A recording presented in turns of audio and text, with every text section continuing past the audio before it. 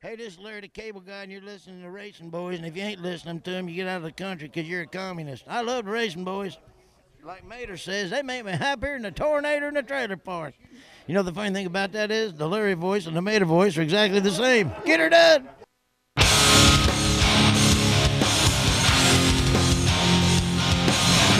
It's time for America's most unique motorsports show, Mostly Motorsports with the Racing Boys, brought to you by Rod and Supply and the Power Eye Midwest Lightning Sprints. Good afternoon, everyone. Welcome to Mostly Motorsports. It's all brought to you by Rod and Supply, featuring the Power Eye Midwest Lightning Sprints. We have got a great show lined up for you today. We've got Matt Ward, who is the Director of Operations for the Chili Bowl, and we've got Scotty Cook is going to join us as well, talk a little bit about the Tulsa Shootout with Scotty and Matt, and we have Trenton Berry on that's going to talk a little bit about the Gateway Nationals this weekend. Kirk, what did you think about the Gateway Nationals? I thought it was an entertaining event. It had a lot of action, a lot of cars tore up, but that's what you'd expect for this event. But it was entertaining racing, I thought. Were you a little shocked at the end of that late model race when Ricky Thornton Jr. made that move and he tore his car up there at the end? Did you see that? Yeah. Yeah. Yeah, but he didn't win the race. He didn't win the race. He was my choice to win the race, but he ended up running second to Brandon Shepard. Yeah, B-Shep had him covered on Saturday night. That was his first win of the Gateway Dirt Nationals. He'd been at every one of these events. Right. And about as shocking as who didn't qualify for the A-Main. Like Bobby Pierce didn't make it in. So you really had to do well in the preliminary rounds just to make the show because there were no provisionals. And Right. They only started 20 cars in the main event. And just making the show, I think, was a big accomplishment to a lot of these guys. Drake Troutman, he won the modified portion of the race as well. Pretty good action there. He did a great job of driving that race car. Drake Troutman just didn't make any mistakes. And if he had he would have got past because he had Mike Harrison all over him. He had Mike Harrison all over him. And Jordan Grabowski did a good job. He won the Friday night preliminary race, and he was in the mix too as well. So Drake Troutman did a great job starting on the outside of the front row, but if he slipped up one time, I think Harrison would have got around him. Yep, no doubt about it. How did you feel about the racetrack? The racetrack to me was a little rugged, wasn't it?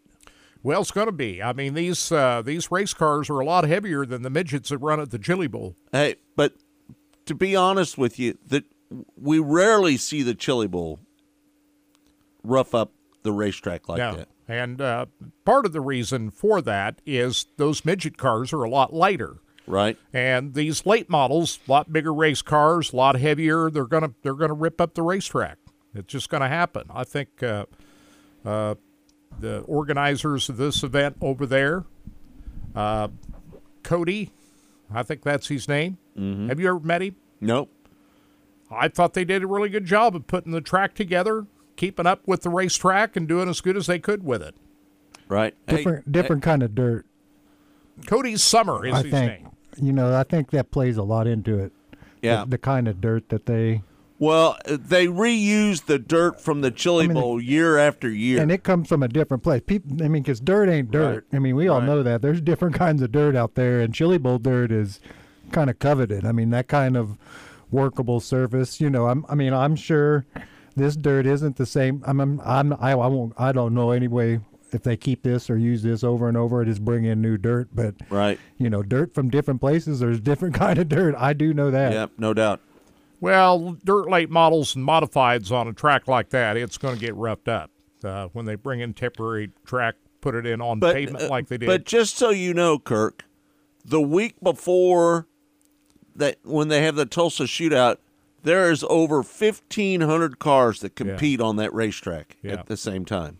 Of course, the folks at the Chili Bowl have been at it a long time. Yeah, no doubt. They've had a lot of years of experience working and prepping a racetrack, gravel, and all the folks down there, they know what they're doing. But I'm not going to really criticize the organizers at the Dome all that much when you consider the type of race cars that's running on that racetrack. Thursday night's usually the smoothest racetrack that they have.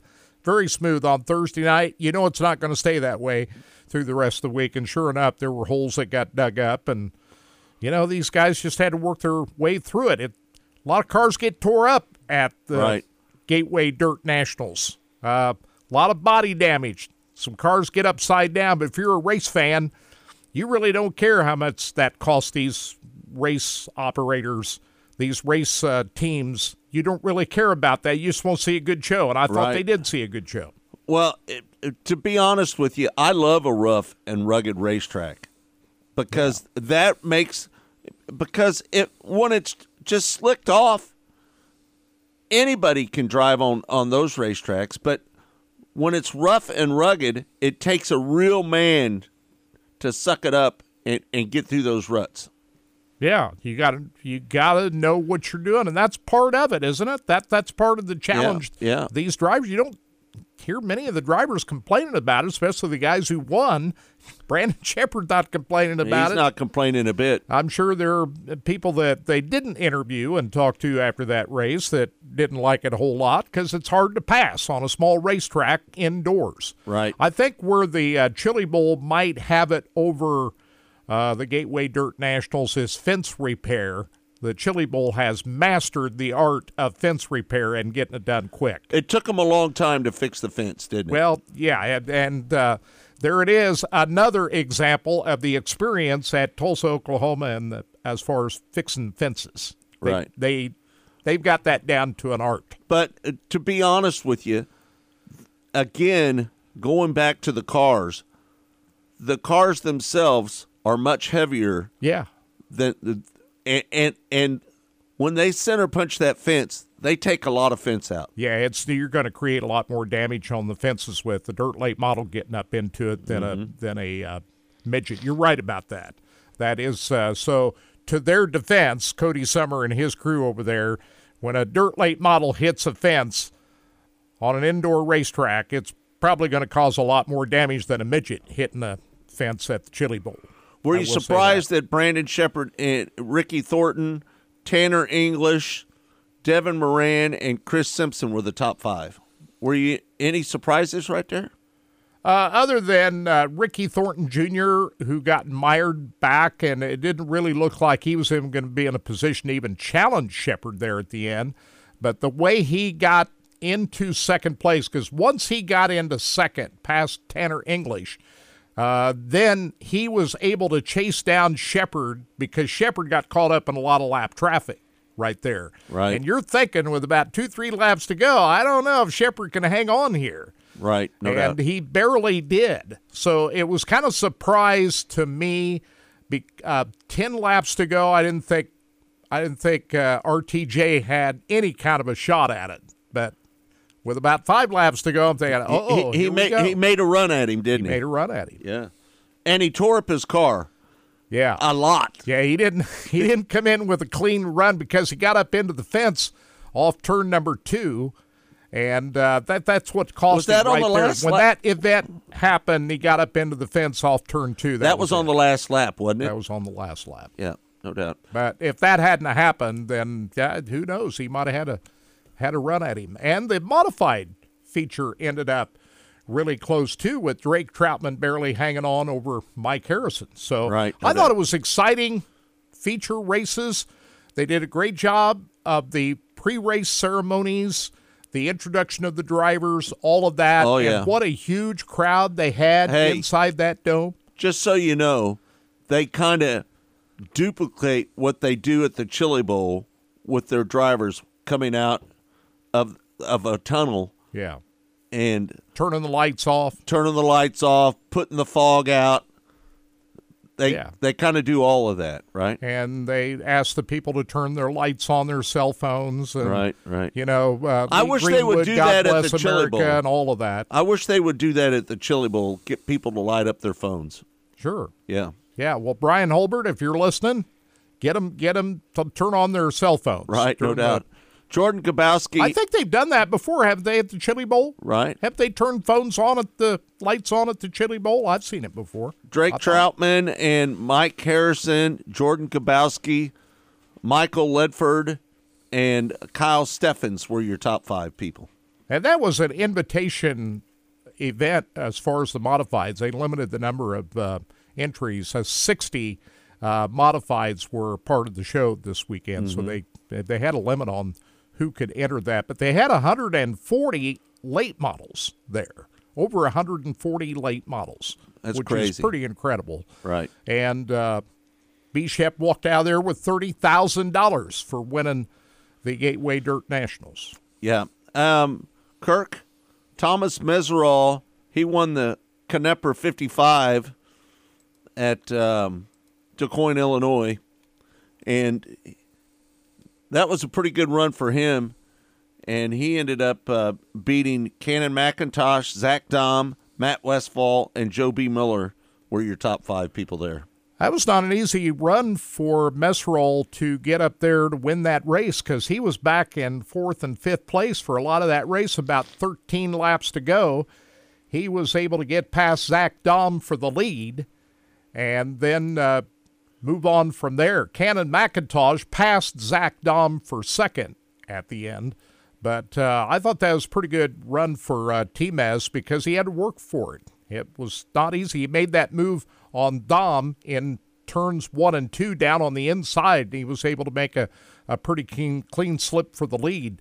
And I think he's got a pretty good ride for the Chili Bowl, Scott. Tim Engler, that 7X car, right. It looked pretty good. Yeah, no doubt about it. So what are your thoughts about that race there at the Knepper 55? What did you think about all that? I thought they did a good job with the racetrack. I did too. And there was some passing going on. It's hard to pass on a small racetrack indoors, but they do a good job with the track prep. They're at the DuQuoin Center, whatever they call that building there, right by the Magic Mile. I've never been there before. I'd like to go there, check it out, but great job on the prep on the racetrack. Last year, they did a great job with it, too. So whoever does the track prep there at the center at DuQuoin do a good job. The Gateway Nationals, they had the largest crowd ever at that event. Did they announce how many people were there? Chris Yance is saying 30,000 people. That's incredible. Right. Think about that. 30,000 people. Well, that's a much bigger arena than the Chili Bowl. They don't get that many people at the Knoxville Nationals, do they? I don't think so. Mm-mm.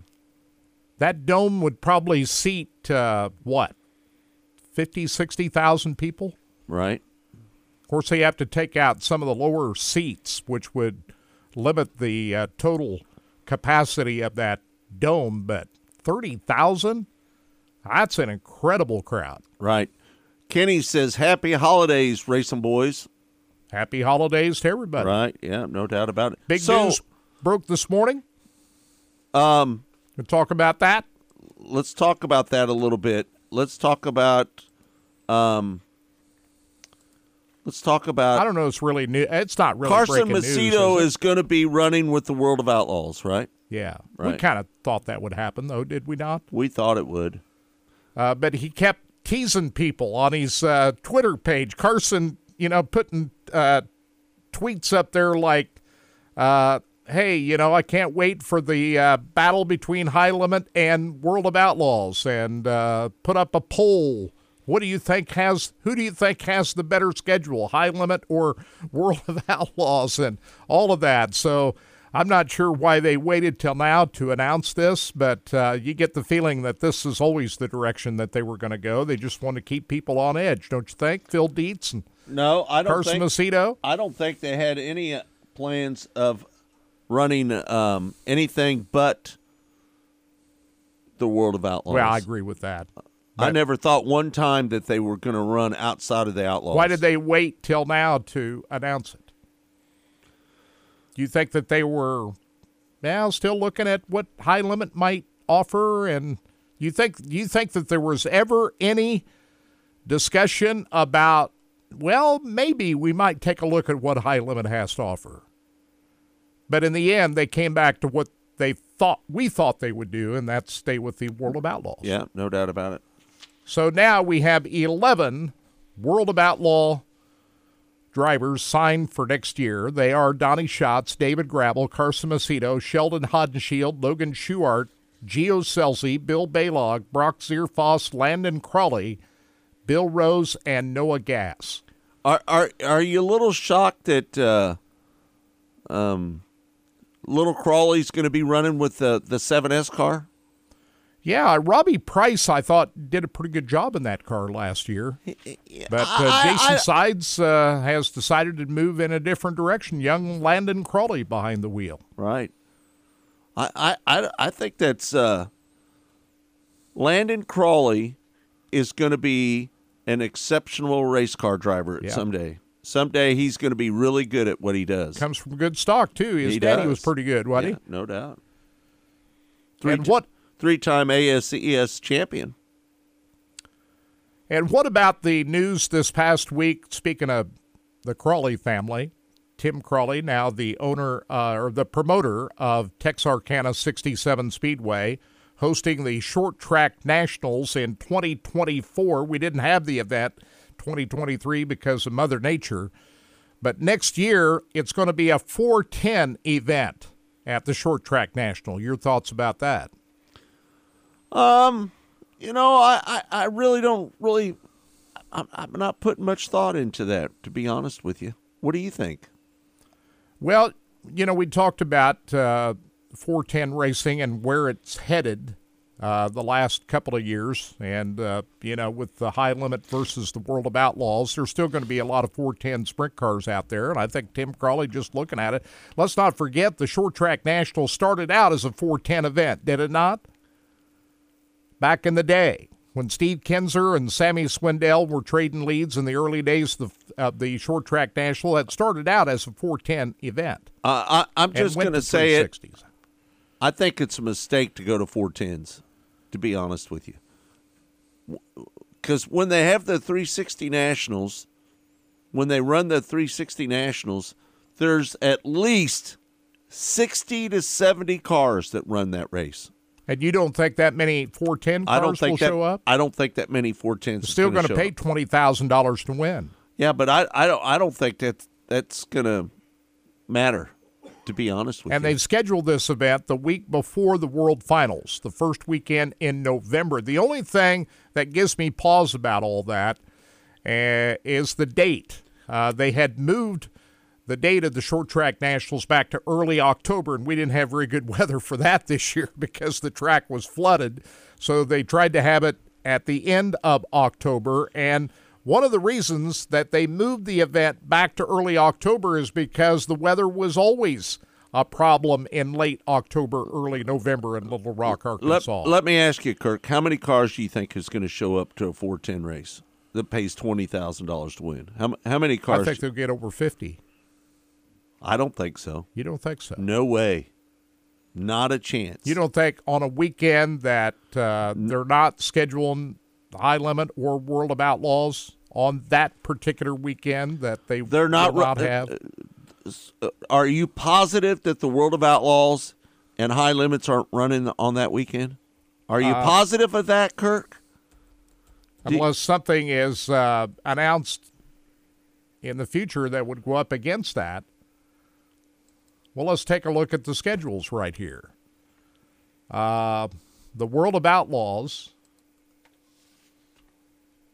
in 2024 on the last weekend of, or October, first weekend in November is what we're talking about here, right? Right.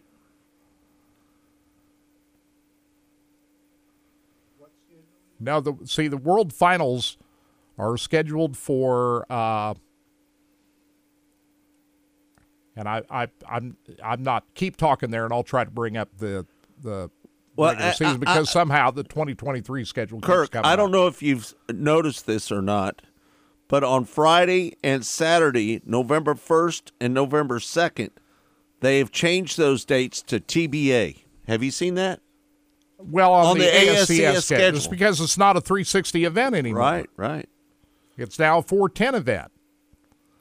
So as we look at the schedule for the World of Outlaws, the World Finals are on November 6th through the 9th. And on that particular weekend that we're talking about, what is that, the 1st and 2nd of November? Nothing for the World of Outlaws is scheduled that weekend. The races prior, they always have a week between the last regular season event of the World of Outlaws and the World Finals. And they've done this for many years with the World of Outlaws, not schedule an event on the weekend right before the World Finals. So that's an open weekend for the World Finals. As far as the high limit is concerned, I'll check that out. So what I'm hearing about Kokopah Speedway and Central Arizona Raceway, which is in Yuma, Arizona. There's the high limit schedule for you. Right. So what I'm saying is I'm hearing those races are non-point races. Have you heard that? Yes. They will not count for season points for the ASCS. Where'd you hear that from? Brian Holbert, when he was on the show last week. Oh, he did. He said that? Yeah. You're looking at the high limit schedule. The last event for the high limit series, October 11th and 12th at Texas Motor Speedway. So neither the World of Outlaws or the high limit is scheduling up against November 1st and 2nd when the Short Track Nationals is being held. So I think they're going to get a good load of cars down there for that event, especially they're paying the amount of money that they're paying out. I believe they'll have over 50 cars down there for that event. No way. The biggest challenge is, are they going to get a good weather weekend to hold that event? Because 2023, they didn't have it. If you look back the history of the Short Track Nationals, there are 2 other years, in addition to this past year, that the Short Track Nationals were not held. Right. 1992 and 2015. Because the dates of those events were held so late that they weren't able to make those up. So there is the danger that the Crawleys have at Texarkana 67 Speedway of bad weather. And if you get bad weather on the 1st and 2nd of November, it's going to be pretty hard to make it up. Yep, no doubt. All right, we're going to take a break. When we come back, more Mostly Motorsports. It's all brought to you by Rod End Supply, featuring the Power Eye Midwest Lightning Sprints. Matt Ward is going to join us next. He's the Director of Operations down at the Chili Bowl and the Tulsa Shootout. We're going to have him on next right here on Mostly Motorsports.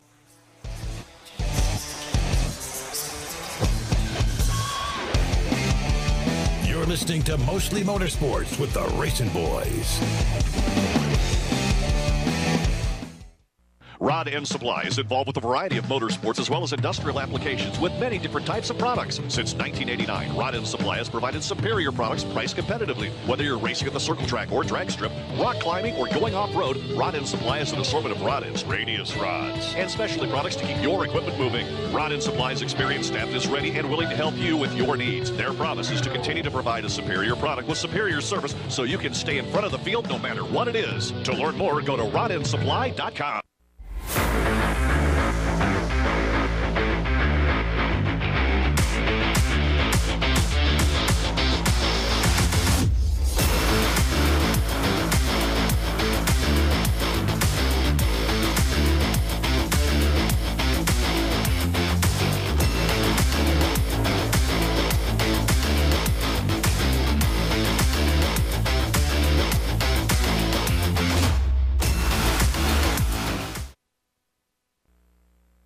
Rod End Supply is involved with a variety of motorsports as well as industrial applications with many different types of products. Since 1989, Rod End Supply has provided superior products priced competitively. Whether you're racing at the circle track or drag strip, rock climbing, or going off-road, Rod End Supply has an assortment of rod ends, radius rods, and specialty products to keep your equipment moving. Rod End Supply's experienced staff is ready and willing to help you with your needs. Their promise is to continue to provide a superior product with superior service so you can stay in front of the field no matter what it is. To learn more, go to rodendsupply.com.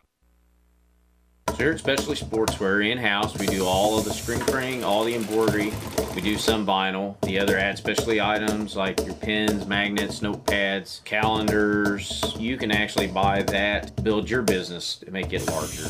We have the largest screen printing process and the largest embroidery anywhere around in the area. We can do stuff all the way from your school clubs to sports teams, a professional look in the office. If you can imagine it, we can do it for you. Rod End Supply is involved with a variety of motorsports as well as industrial applications with many different types of products. Since 1989, Rod End Supply has provided superior products priced competitively. Whether you're racing at the circle track or drag strip, rock climbing, or going off-road, Rod End Supply has an assortment of rod ends, radius rods, and specialty products to keep your equipment moving. Rod End Supply's experienced staff is ready and willing to help you with your needs. Their promise is to continue to provide a superior product with superior service so you can stay in front of the field no matter what it is. To learn more, go to rodendsupply.com.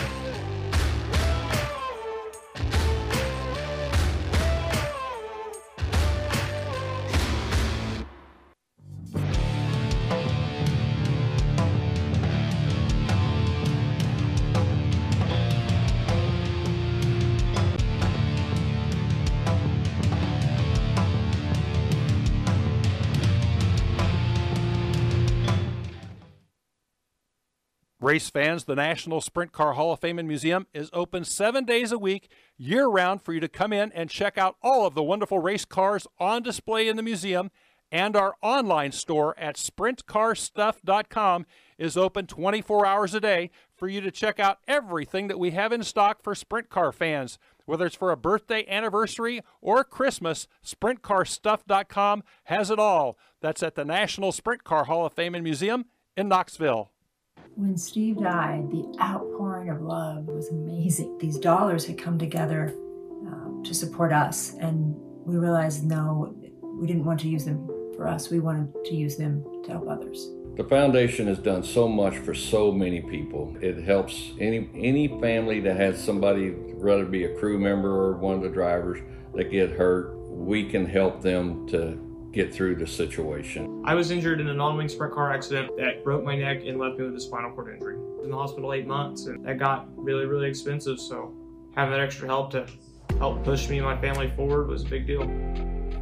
Yes, Steve's death is the reason the foundation exists, but it's Steve's life, and it's the lives of racers everywhere, is the reason we're able to do the work we do.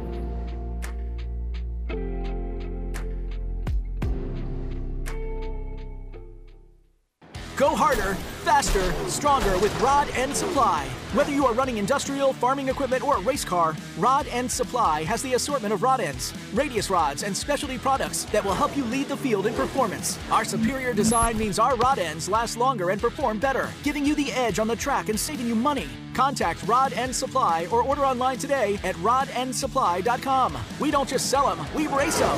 rodendsupply.com, serving the racing community for over 30 years.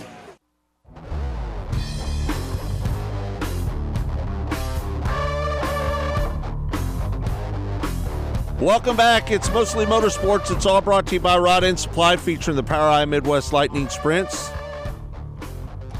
And joining us now is kind of like a brother to me.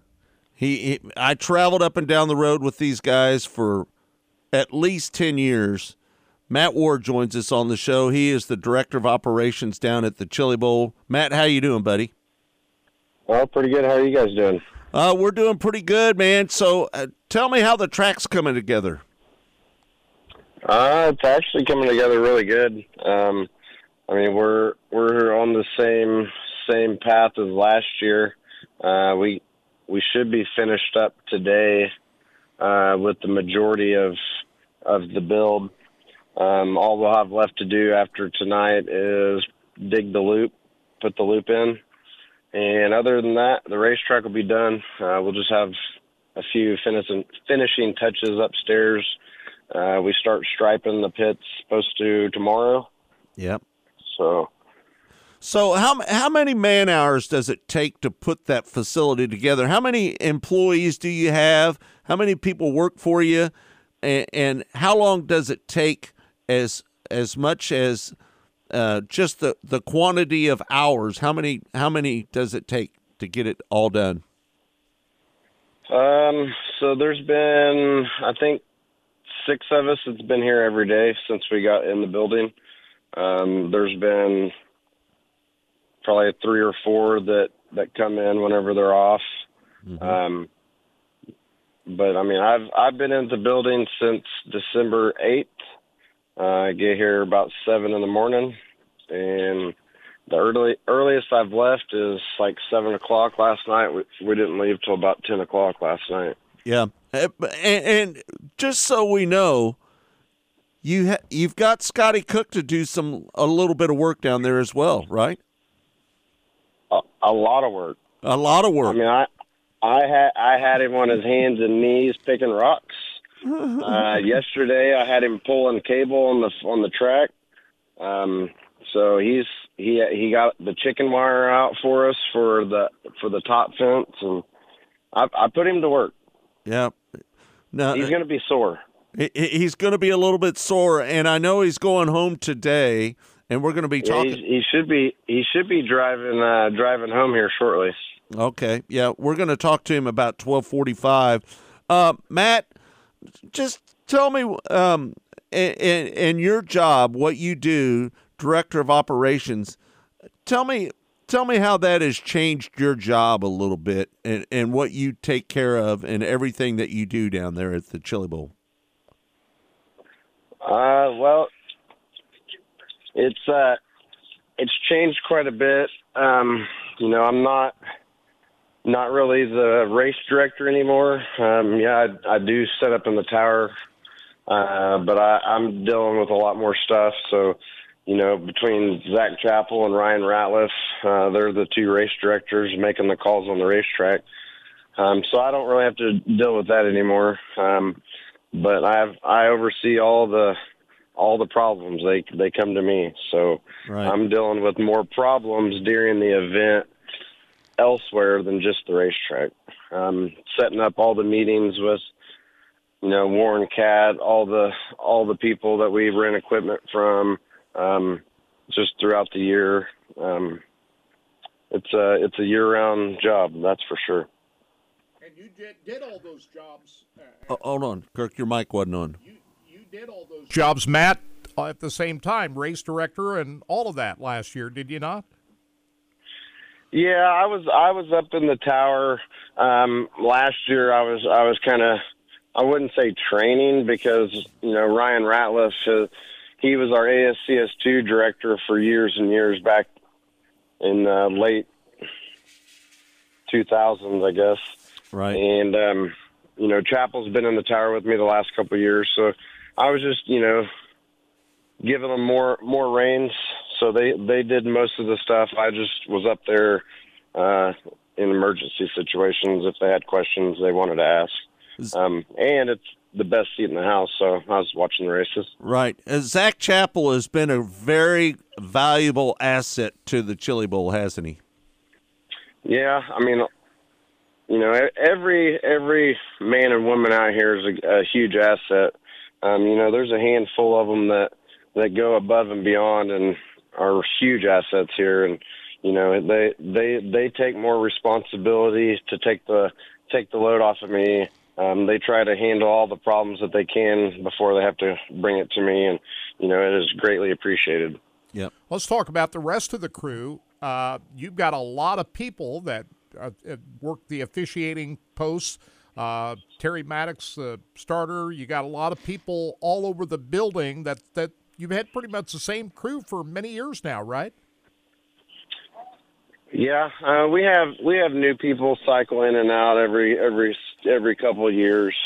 But for the I would say 90% of our staff have all been here at least 15 plus years. Yep, no doubt. Matt, let me ask you this. Is there ever a time where you miss traveling up and down the road with the ASCS National Sprint Car Tour? Just seeing the people. Right. I say that all the time, that, you know, the problem is that we miss the people that we visited with, like up in the Northwest, out in PA. We met a lot of great people along going up and down the road over the years, didn't we? You don't miss the travel, though, right? I don't miss the travel that much, really, right now, to be honest with you. Yeah, I mean, now that I haven't traveled in a few years, right? I don't miss the travel all the time. But you know, back when we were doing it, I mean, it wasn't anything to us, you know. But you know, it's been a couple of years since we've been doing it, and you know, I like sleeping in my bed every night and watching Max grow up. And now we got junior sprint, and after shootout, Max is going to start racing. So talk about Max and running his junior sprint, and I know the RacinBoys are going to be on that car as well, right? Yep, RacinBoys is going to be on there. They're going to be on his uniform. So we have a junior sprint now, but we found a better deal. So as soon as shootout's over, we're buying Darren Stewart's junior sprint operation, and we're going to get that, and we're going to start practicing with Max, and he should start, you know, 1st of April. He turns 6 the end of March, so yeah, we'll be out there at the racetrack. He'll get to race against his cousin Carson and his buddy Riker, and he's excited. Yeah, I don't think mom and dad's not too excited. We're nervous, and dad's just trying not to act a fool. I'm looking at you and Max and Ashley right now. He's got a new little haircut, doesn't he? Well, so he's always had that mohawk, and there for a while he had designs in his head, and then he went away from the designs for about a half a year, but he got the designs back. He's got a star on the side of his head right now. Man, that little man he's one of the best little kids that I've ever met, man. I'm telling you right now. And I don't know if you know it, but I just had a grandson as well. And, and you know, he's only 4 months old, but I'm already looking for a junior sprint for him to drive when he gets old enough. Well, I'll have one ready for him. All right, so I'll know to go to you when it's time for us to purchase one. Yep. Matt, let's talk about you got some ticket packages here. Seats are available for the Chili Bowl this year. Let's talk about that. Yeah, all we have left are just Monday and Tuesday night tickets. Wednesday through Saturday is sold out, but we do have seats for Monday and Tuesday. You can call our office, and you can purchase them. The Race of Champions is Monday night as well, so you get an extra feature that night. Yeah. I like that. You moved that to Monday night. It used to be on a Tuesday night. That seems like a pretty natural fit on a Monday night. How do you like that so far? Yeah, it's good because used to we would do practice day and then race that night and have the Race of Champions, and it was just a really long day. It feels like shootout during Chili Bowl, but so we moved practice, and then that way we can get done during the week about 10-15 every night. That way, you know, people can go out and party and have fun. And this year we're gonna Wednesday night and Thursday night. The SageNet Center will be open till about 2 or 3 in the morning, so everybody prepare to party in the SageNet Center. All right, no doubt about it. Matt, what is the hardest part of your job? If there's one thing that's really hard, what is the hardest aspect of your job? Making sure I don't forget anything for the event. Mm-hmm. Ordering something, having something here. That's the biggest thing. Yeah. You know, I got a lot of spreadsheets on the computer, a lot of checklists, and you know, go over a lot of times just to make sure you don't forget anything. Right. And let me just say this. I know Tommy Hahn was very active in trying to get the dollars in for the Chili Bowl, and he's done a really good job at that this year, hasn't he? Yeah, we brought on some good partners this year, and then, Brian, he went out and got some more sponsors for the shootout, and heck, I even got a sponsor for shootout, and Ashley got a sponsor for shootout. So, now that Lucas isn't on board, we have a lot more opportunities to go out and sell more sponsorship here at the shootout in the Chili Bowl, and we did that. So you'll see a lot of new logos, new banners in the building when you get here, and definitely the east wall looks a little different. I like it. Yep, no doubt. And I see all 55 lap sponsors have been sold now, right? Oh yeah, those sell out that day. Usually it's only a couple hours, and I think Brian said it took 2 hours this year. Right. There's no laps available right now, right? No, all sold out. Yeah. All right, the Tulsa Shootout coming up right after Christmas. It's going to end on a Sunday this year. You got full 5 days of competition for the Tulsa Shootout this year, right? Yeah, with Christmas falling on a Monday, usually we do parking on Monday, so we had to back it up a day. So that's why we're ending on Sunday this year. Next year it'll go back to normal because of how the dates fall. Next year I think it's January 1st through 4th, so we get away from Christmas next year, so we'll be all good. You are, I see, at record levels of entries for the Tulsa Shootout this year. That's just absolutely incredible. What is 1,600 plus now? What is it? That's crazy amount of numbers. Well, so I haven't seen any numbers since I came out to the building like December 8th, because whenever I get home, Ashley usually has dinner made for me and Martin, and we eat, we shower, and then we go to bed. So I haven't been on social media, Facebook Lives for the event, and I couldn't tell you. Last number I saw was like 1,550, and that was like December 8th. Yeah.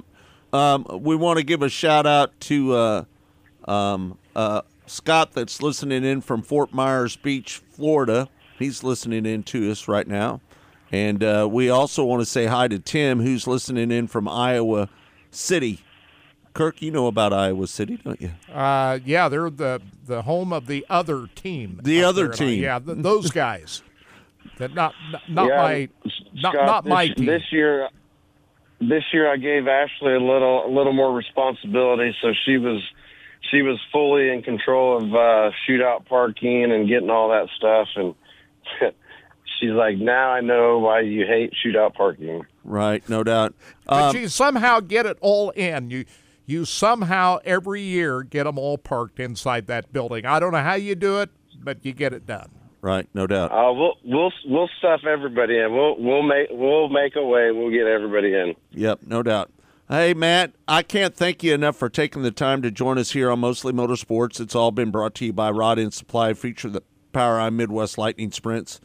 Is there anything that you need to close with that you think of that we didn't ask you?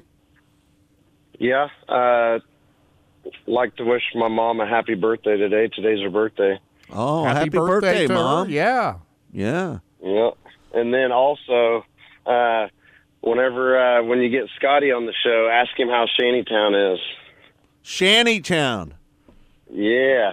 Yeah. So I'm assuming that there's no more RV spots out back, right? Outback, no, we're full. But if you're looking for a regular RV spot, all you got to do is call the fairgrounds here. Is 918-744-1113. Ask for the RV, and they got hookups all around the facility. Give me that number one more time. 918-744-1113. 1113. Okay, got it. How's your grandpa Emmett doing? Oh, he's doing good. He strolled out here for about 5 minutes earlier, and then he left. He doesn't come out here much, but I told him, hey, you deserve it. Go to the lake, go feed your deer, go have fun, and just show up and shake hands and kiss babies. He bought a lake house, didn't he? Yeah, he got a lake house up on Grand Lake. Yeah, no doubt. So he'll be coming out there just hanging out and having a good time then, right? I mean, he should. I told him he don't need to stress on anything. We got it all under control. Yeah, no doubt. That's Matt, good. Thanks so much for taking the time to join us here on Mostly Motorsports. Again, it's all been brought to you by Rod End Supply. We can't thank you enough for doing so, and we're going to talk to Scotty Cook here in just a few minutes, and that's going to be interesting right now. Hey, listen. Yeah. Let me ask you a question. And I know this is totally off the wall, but let me ask you a question. Do you feel like it's a mistake to run 410s at the Short Track Nationals this year? Well, I mean, I know they say it started out as a 410 show. I mean, if you're wanting to do that, I mean, have two shows. Do a 361 and a 410 one. Yep, I agree with you on that one.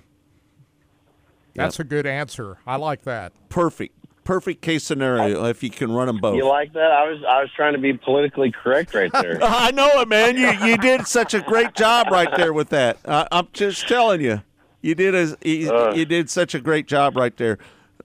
As usual, Matt Ward is politically correct. Yeah. When he talks about things. Yeah. I can't wait to see you all down there. It's coming up. Yep. Very soon. I'll be here. I'll be here waiting for you guys. All right, we'll see you down there, Matt. Thanks. Right. Thanks so much for taking the time, bud. Yep, no problem. Thanks, Matt. All right. There you have it, Matt Ward. And you want to do the Hall of Fame read right now, Kirk? Yeah, the National Sprint Car Hall of Fame. They're going to be announcing the inductees in a live Facebook feed this Friday at 11 a.m. So you want to make sure you tune in for that. Go to the National, and we'll link it to RacinBoys too when they have that live broadcast to announce the 2024 inductees to the National Sprint Car Hall of Fame. Also, it's getting close to Christmas time. If you haven't already got your Christmas presents purchased, go to sprintcarstuff.com and check out all of the great items up there that are still left on your Christmas gift list. And the sweepstakes are going on just about a year from now. We'll be drawn for the sprint car, the XXX chassis with the Al Parker racing engine. That's about 1 year from now. You get signed up for that at winasprintcar.com. And the Torch Red Corvette convertible will be drawn the week after the Knoxville Nationals this year. And get signed up for that at winaz06corvette.com. The Torch Red Corvette with the Z07 package and $25,000 cash to the grand prize winner. And all of the proceeds go toward all of the improvements that they continue to make up at the National Sprint Car Hall of Fame and Museum. All right. And did you talk about the sprint car as well? We did. Yeah. We got it in. I was reading. Just so you know. We got it all in. Got it all in. All right. Thanks, everybody. We're going to take a break. When we come back, Scotty Cook is going to join us here on Mostly Motorsports. Again, it's all brought to you by Rod End Supply, featuring the POWRi Midwest Lightning Sprints. Scotty Cook joins us next right here on Mostly Motorsports.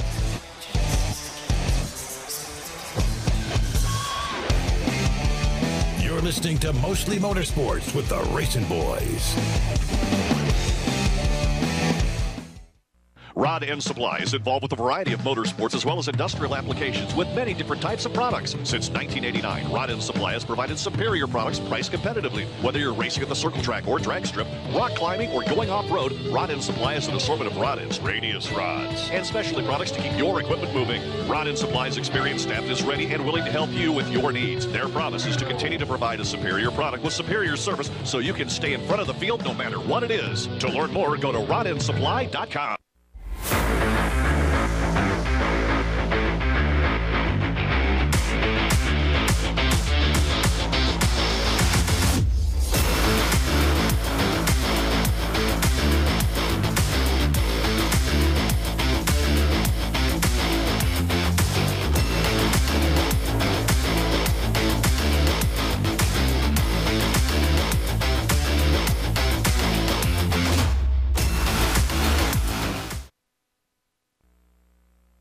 Rod End Supply is involved with a variety of motorsports as well as industrial applications with many different types of products. Since 1989, Rod End Supply has provided superior products priced competitively. Whether you're racing at the circle track or drag strip, rock climbing, or going off-road, Rod End Supply has an assortment of rod ends, radius rods, and specialty products to keep your equipment moving. Rod End Supply's experienced staff is ready and willing to help you with your needs. Their promise is to continue to provide a superior product with superior service so you can stay in front of the field no matter what it is. To learn more, go to rodendsupply.com.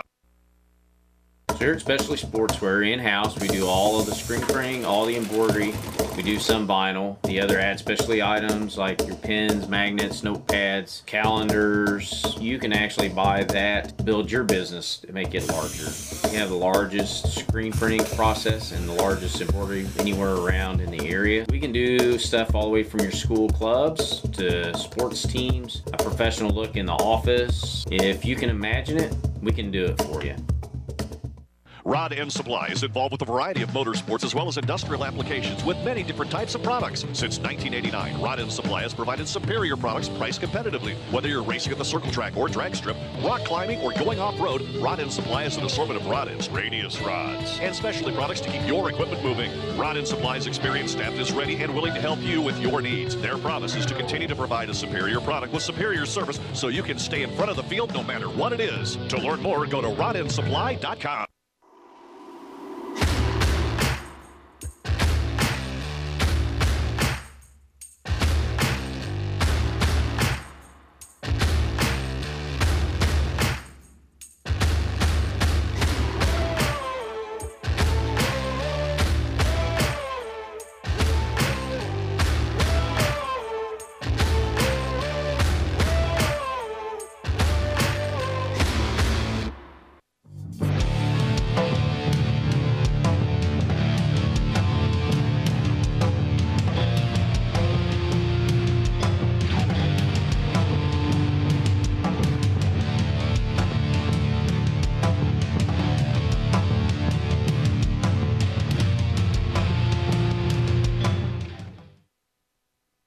Race fans, the National Sprint Car Hall of Fame and Museum is open 7 days a week, year-round, for you to come in and check out all of the wonderful race cars on display in the museum. And our online store at sprintcarstuff.com is open 24 hours a day for you to check out everything that we have in stock for sprint car fans. Whether it's for a birthday, anniversary, or Christmas, sprintcarstuff.com has it all. That's at the National Sprint Car Hall of Fame and Museum in Knoxville. When Steve died, the outpouring of love was amazing. These dollars had come together to support us, and we realized, no, we didn't want to use them for us. We wanted to use them to help others. The foundation has done so much for so many people. It helps any family that has somebody, whether it be a crew member or one of the drivers, that get hurt. We can help them to get through the situation. I was injured in a non-wing sprint car accident that broke my neck and left me with a spinal cord injury. I was in the hospital 8 months, and that got really, really expensive, so having that extra help to help push me and my family forward was a big deal. Yes, Steve's death is the reason the foundation exists, but it's Steve's life, and it's the lives of racers everywhere, is the reason we are able to do the work we do.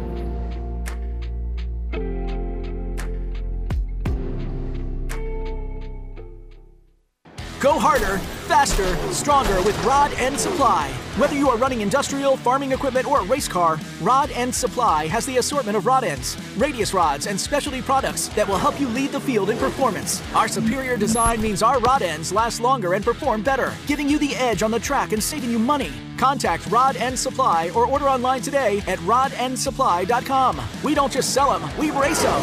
rodendsupply.com. Serving the racing community for over 30 years.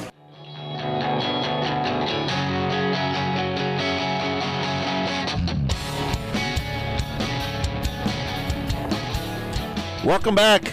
It's Mostly Motorsports. It's all brought to you by Rod End Supply, featuring the Power Eye Midwest Lightning Sprints. If you need an RV spot down there at the Chili Bowl, you need to call 918-774-1113. That is the number. I'm thinking about taking the RV down there for the Tulsa Shootout, Kirk. What do you think? Might as well. I might just better there than sitting in your driveway. It could be. Why not just have it down there? I might just take it down there. Yeah. I want to get to our old buddy Scotty Cook, who's driving down the road right now. Scotty, how you doing, buddy? What's up, Scott? How you doing, my bud? I'm doing all right, man. How are you doing? You doing all right? Are you driving down the road? No. I actually thought that it might be best just to park so I can visit instead of juggle idiots on the highway while I'm visiting with you. That's a smart move. Yeah, just as soon as I get done with you guys, I'm going to put her on cruise control and let her eat right up at Will Rogers Turnpike eastbound. Scotty, let me just say this, and I don't want this to go to your head a little bit, but I just want to say this, that I think that Flo has made a huge mistake by not hiring you to do the Tulsa shootout, because you are so good with those kids, man. I'm telling you, you are an expert at dealing with little kids, and there's nobody better at dealing with those kids than you are.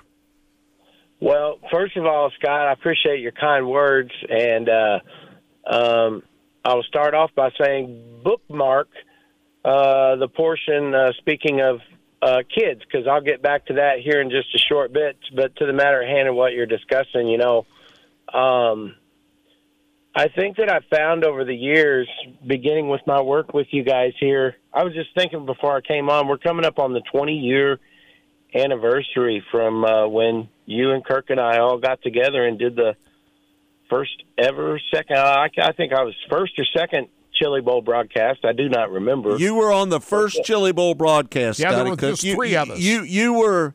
There was only four of us. Four of us. It was Brian Kopinski, Kirk Elliott, myself, and Scotty Cook. The late great Brian Kopinski. Well, shortly after that, we found out. Well, Scott, you've known me long enough to know that I absolutely love kids, and I think kids make the world go round. And we all quickly learned that you turn me loose with a microphone with a kid, you don't even know what's going to come. You right. Don't even know what you don't know what you're going to hear. You don't know what to expect, and always it seemingly comes out pretty good. And I found out really that of all the work that I did over the years with you guys in this building, I mean, it's fun. Yeah, the Chili Bowl.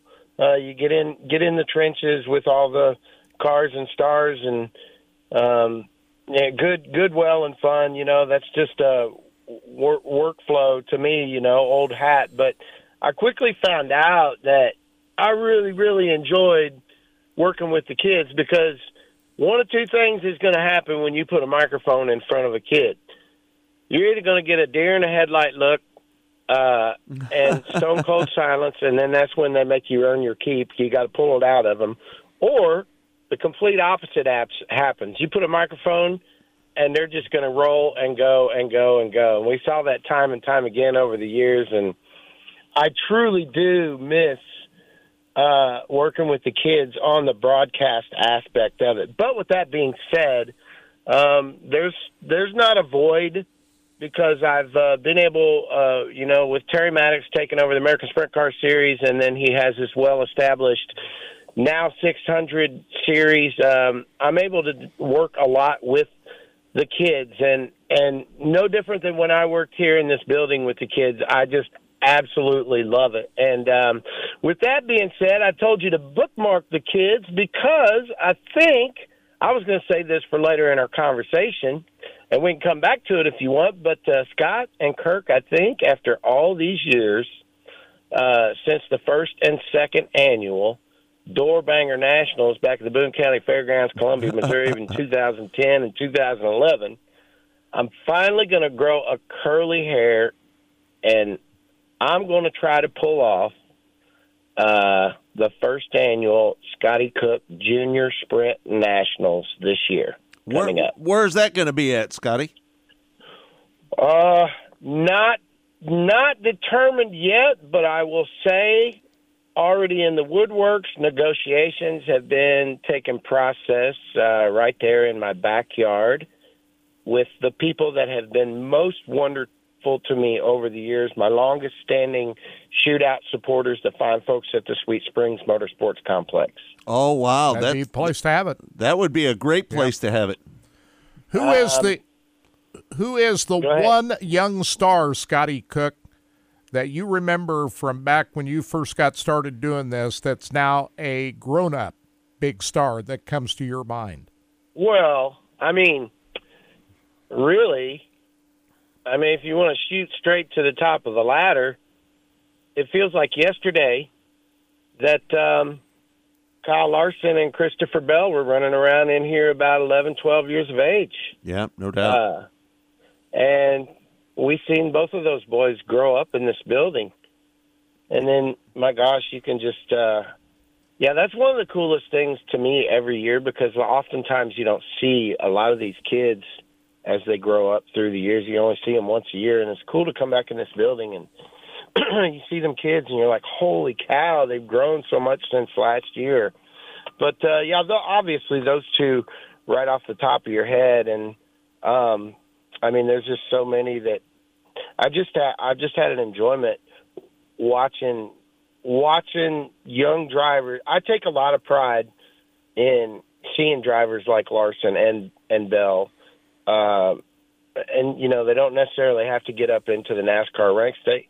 There are so many people who have become bona fide established stars in open wheel sprint car 360, 410 midget racing that grew up in this building here at the Tulsa Expo Center, and it's just been really, really cool. But to answer your question, Kirk, obviously off the top of my head that's the first thing that comes to mind is images of a 10, 11, 12-year-old Kyle Larson and Christopher Bell wandering around this building, man. It feels just like yesterday. I can't believe how time's flying. No doubt. This year, Rico is not going to be there. Kyle Larson's not going to be there. And Christopher Bell's not going to be there. That's going to open it up for a new winner this year. Who do you think has the best chance to win? I'm looking at Justin Grant as one of the guys that might have the best chance to win this year. What do you think? If you look back at the past champions of the Chili Bowl Nationals, they come in clusters, kind of the same way they do at the Knoxville Nationals. But, you're going to have a guy that comes in here that's dominant over a time span of years. And we went through our years with Sammy Swindell, and, obviously Larson had his swing, and Christopher Bell's won a couple, and the last couple of years, it kind of feels like a passing of the torch, with the void that those guys created by not being here. That obviously, like you said, opens the door for others to have a chance to shine. And you just mentioned Justin Grant. That would be prime candidate number one to possibly pick up his first ever Chili. He's won so many preliminary nights. It seems like he is automatic on his preliminary night that he's going to win. And I think he is just short of executing and pulling it all together on a Saturday night championship race to pull off his first one. Another one that comes to mind, honestly, really, probably one of the more entertaining, spectacular drivers on the planet behind the wheel of a midget, let alone entertaining on the speedway, but entertaining with a microphone as well. And that's one Thomas Meseraull, T. Meza. And no doubt. Always in the mix. He's always digging, never gives up. And he just kicked his season off with a big win the other night over there in DuQuoin, and he'll come into this building with a little bit of momentum. He said he's got a brand new car.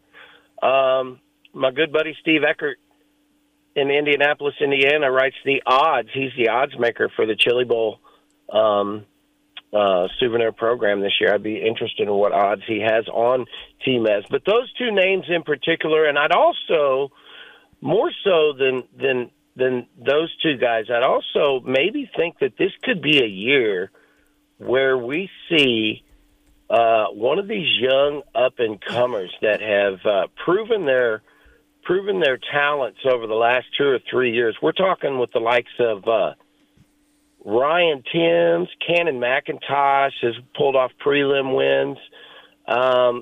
Man, there's no doubt there is a youth movement and grassroots open wheel racing, let alone 360, but also in the midgets. And I really honestly look for the A main this year to have a plethora of young, talented guns. No, not field fillers starting in the back.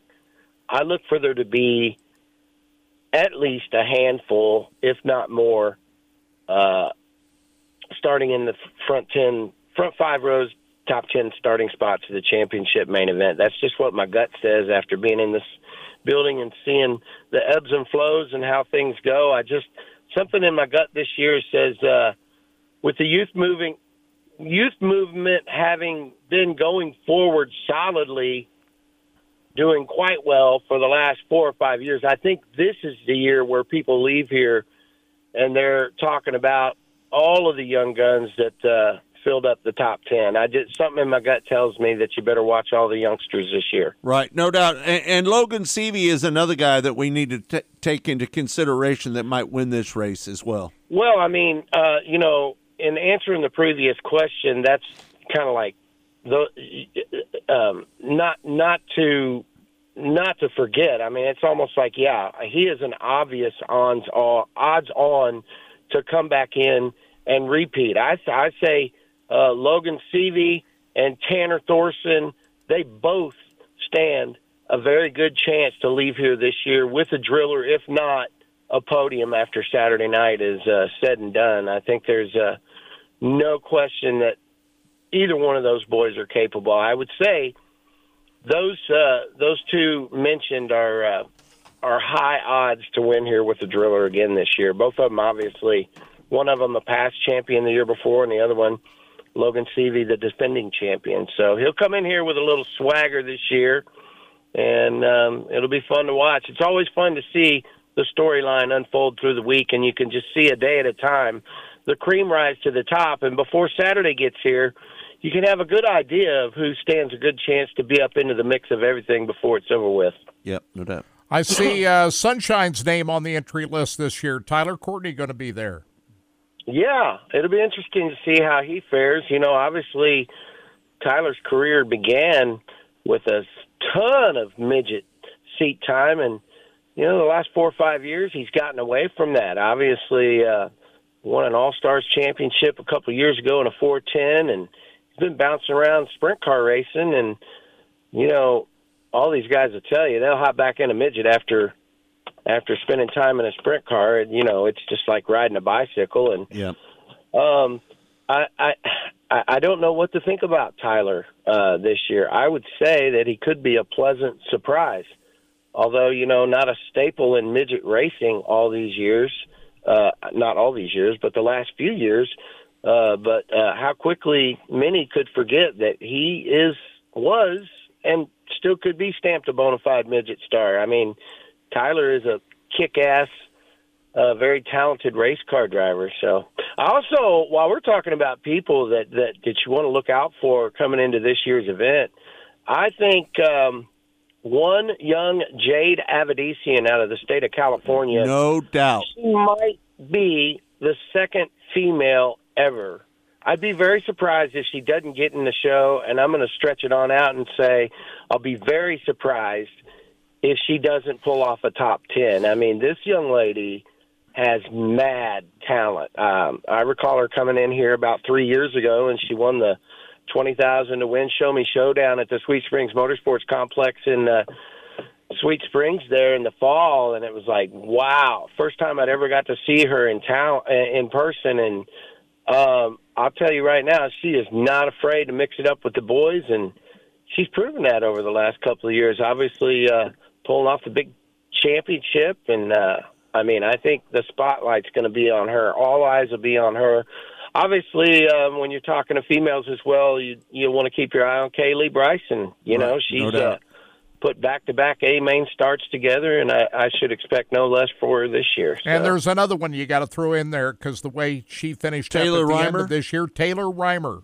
Yeah, no doubt about it. I feel remiss, and thank you for reminding me, because, I think I mean, personally, my personal opinion of Taylor Reimer,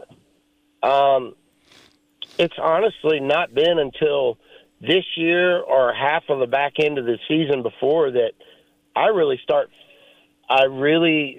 feeling like, well, she's coming around. I think she does have talent, and I think it just took a little bit of time for her. The golden ticket is seat time and repetition, and the more seat time and repetition you get, the better off your skills are going to hone. And that young lady has really, really turned the curve in the last year. I mean, literally, personally, I've gone from my gut feeling thinking, kind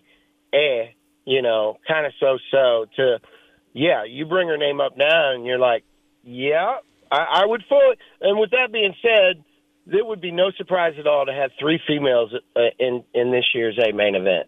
Yeah. I believe it could happen.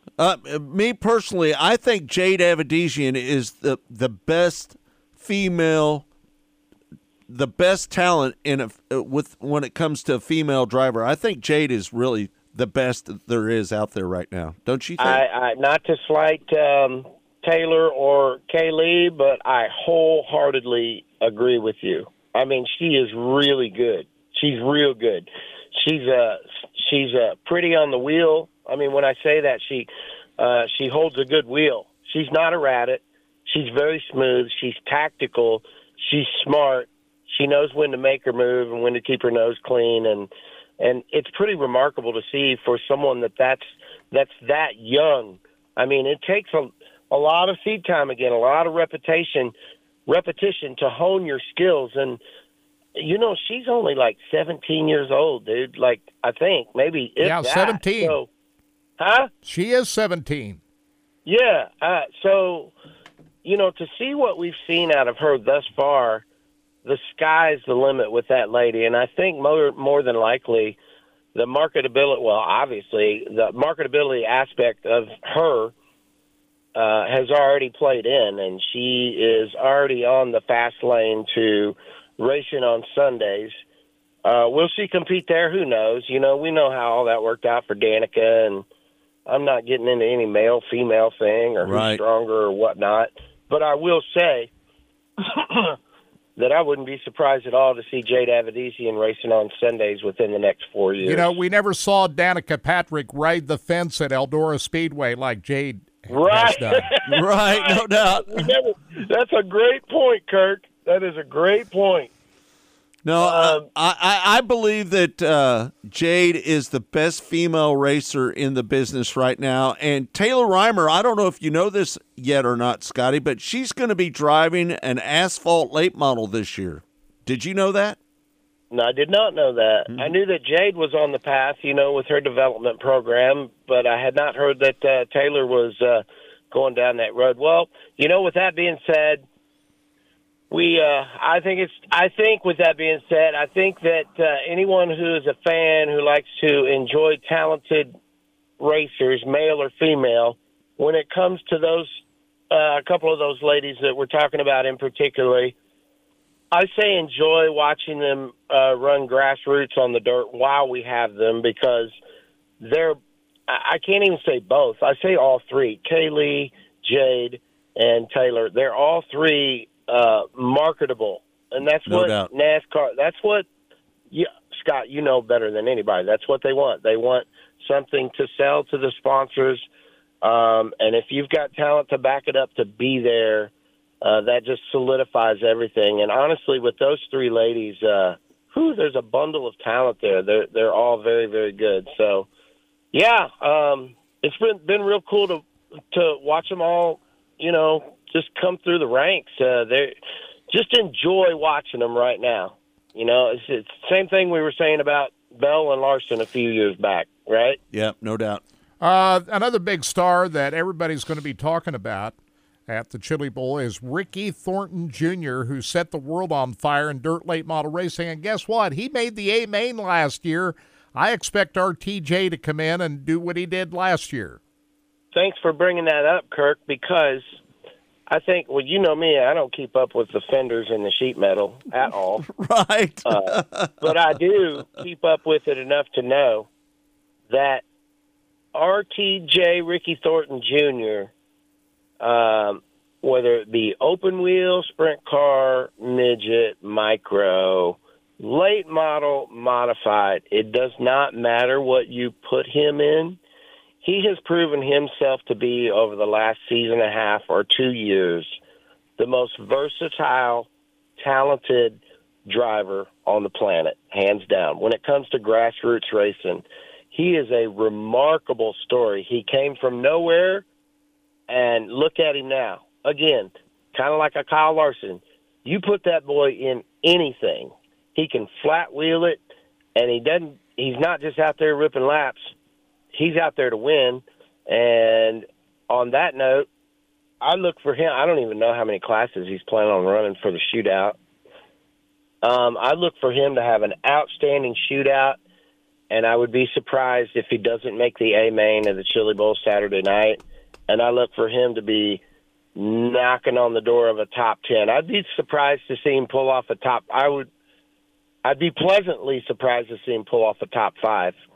But that's kind of a tall ladder for, that's kind of rare air for guys that have been around this place a million times. He has not been around this racetrack too terribly many times. But when it comes to talent, I think there's your man. There's no man in grassroots motorsports racing who has as much talent and whose future is as bright as Ricky Thornton Jr. There's no doubt about that. He's won 40 features this year, Scotty. He's won a little bit of money, too. A little bit of money, yeah. Actually, I saw him put a post on Facebook the other day.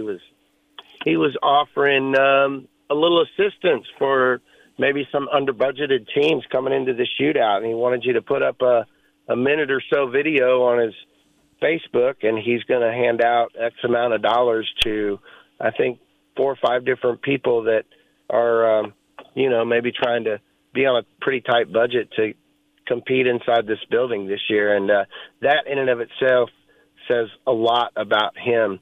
All too often we see a lot of these guys forget where they came from. Well, to pull off something like that, that's being true to your roots, being very humble. And you put that together alongside with being one of the most talented race car drivers.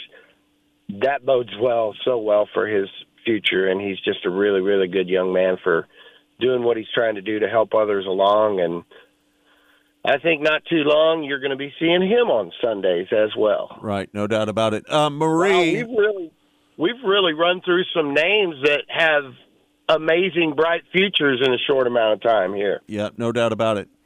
Scotty, Marie, one of our loyal listeners that listens. Marie Beasley, where is she, in Pennsylvania? She's in Pennsylvania. She says Taylor. Hello, Marie. She says Taylor could qualify good, needs to be in the feature.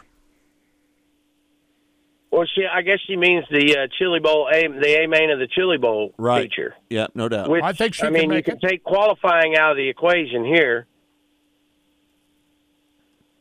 I think she can make it in. Yeah. She'll have a fast enough race car. What'd you say, Kirk? Taylor Reimer will have a fast enough race car to make it in the show. Oh, no doubt about it. I'm just saying when Marie mentioned qualifying, she needs to qualify well. Well, you can take qualifying out of the equation here. Yep, no doubt. I think she's talking about, what her past has been, that she's really qualifying well. She just needs to get in, I see. No, execution basically is what she's saying. She's got a fast hot rod, and she qualifies very well. It's just finishing the story. That's right. That's how I read it. Yeah, no doubt. No doubt about it. And happy New Year and Merry Christmas to Miss Marie Beasley. Yes, no doubt about it. They got some wild weather out there today in Pennsylvania. A lot of wind I saw out there. Man. Oh, really? Lots of wind. Well, it is a glorious day, fellas, on the north side of it is. Tulsa Expo Square. We got a little low light breeze here, but it's about 52 degrees. Not a cloud in the sky. All right, Scotty. We just heard how hard you've worked over the last few days that you've been down on your hands and knees digging rocks out of the racetrack and all of this stuff that you've been doing. And pulling cable. Working hard, Scotty Cook. So just kind of tell us about that experience that you've been involved in the last several days inside the SageNet. Well, oh God. Well, you guys know better than I do. My hours are a little bit different, especially you, Scott. You know my hours are a little bit different than everybody else. I know them well. And so, with that being said, I'm not going to take one thing away from guys like Martin Edwards, Matt Ward, and Brian Holbert, who have been inside this building busting their asses for about 12 to 15 hours a day since they got their key to this building. And that is no exaggeration. Brian Holbert, Martin Edwards, Matt Hahn are thrashing their ever-living asses off, along with a crew of others who are here when they're able to be here. But with that, I tried to lend a little help. Yeah, I'm a little sore in the back today. It's all good. If my brother heard this, if my older brother heard this, he would be talking so much smack right now, I guarantee it. Well, he ain't worked a day in his life. Right, no doubt. I might say that as well. I told Matt when I left a while ago. He said, "Man, appreciate you coming down." I said, "Hey, ain't no thing, help out a little bit." I said, "It ain't like I hadn't pulled miles of cable with Scott and Kirk in this building over the years." And he brought up a good point. He said, "Yeah, but that TV cable ain't as heavy as that woven cable for the fence." I said, "You got a good point there." Hey, listen, Scotty, I got to bring this up. Max is going to be driving a junior sprint next year. What do you think about that? Well, I think he heard me talking to his daddy the other day about me wanting to promote a race, the Junior Sprint Nationals this year, and he and his dad agreed on the spot that they wanted that to be their first race, which obviously with that kid meaning what he does to me, he's just like the kid that I never had. That would be cool as hell. My second and third thought on that is, A, there was no way that child was going to grow up and not be a race car driver. No way whatsoever. It was written in the books, and it's going to come to fruition. And my last thought on that, knowing him the way I know him and his demeanor, he is going to be hell on wheels, and I hope my brother Matt Ward starts digging for sponsors now, because probably for the first few years he's going to be hard on equipment. Right, yeah.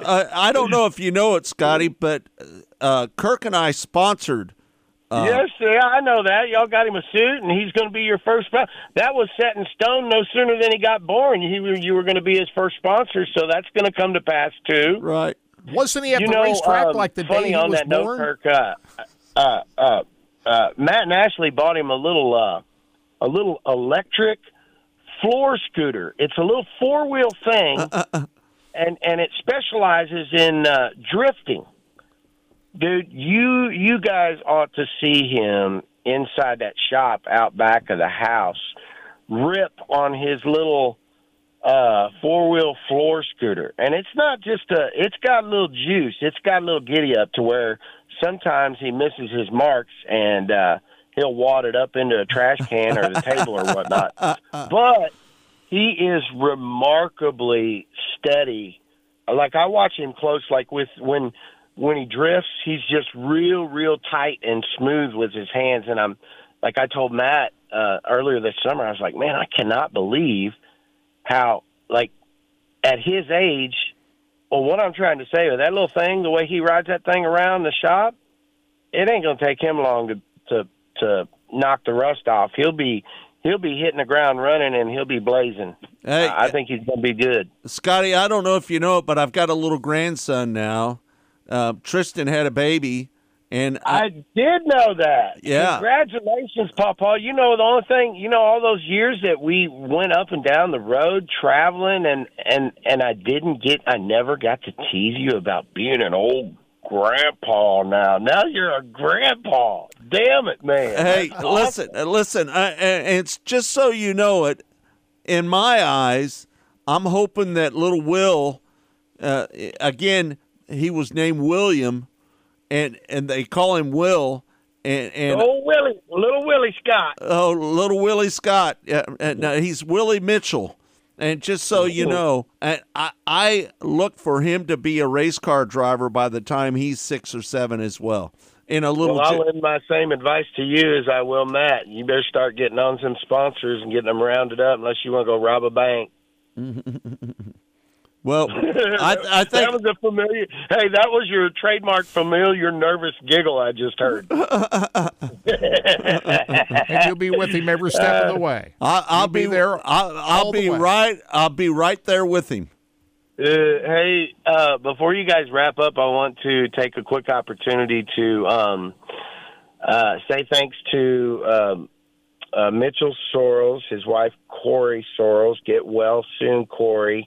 With Sorrells Auto and Truck Parts and Sweet Springs Motorsports Complex, those guys have hopped aboard for sponsoring me this year to help document the build, and they'll be back aboard with the other supporters to bring some Facebook, social media, live check-ins throughout the shootout, and I'm work in progress of getting the daily Chili Bowl show put together as well. So I just wanted to say thanks to Sorrells and Sweet Springs. Both of those people, all of those people have been really, really good to me. And I mean, obviously it sounds cliche, but I literally couldn't do anything that I do without great sponsors. And one of the biggest blessings ever is I've been able to have quite a few over the years, and I'm just filled with gratitude for that. And it all began when you and Kirk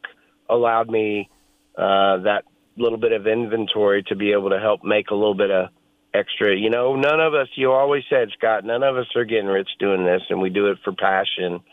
And so I just want to extend that little bit of gratitude there to those supporters and the others that'll be aboard for the shootout in the Chili Bowl, no doubt. Yeah, no doubt, Scotty.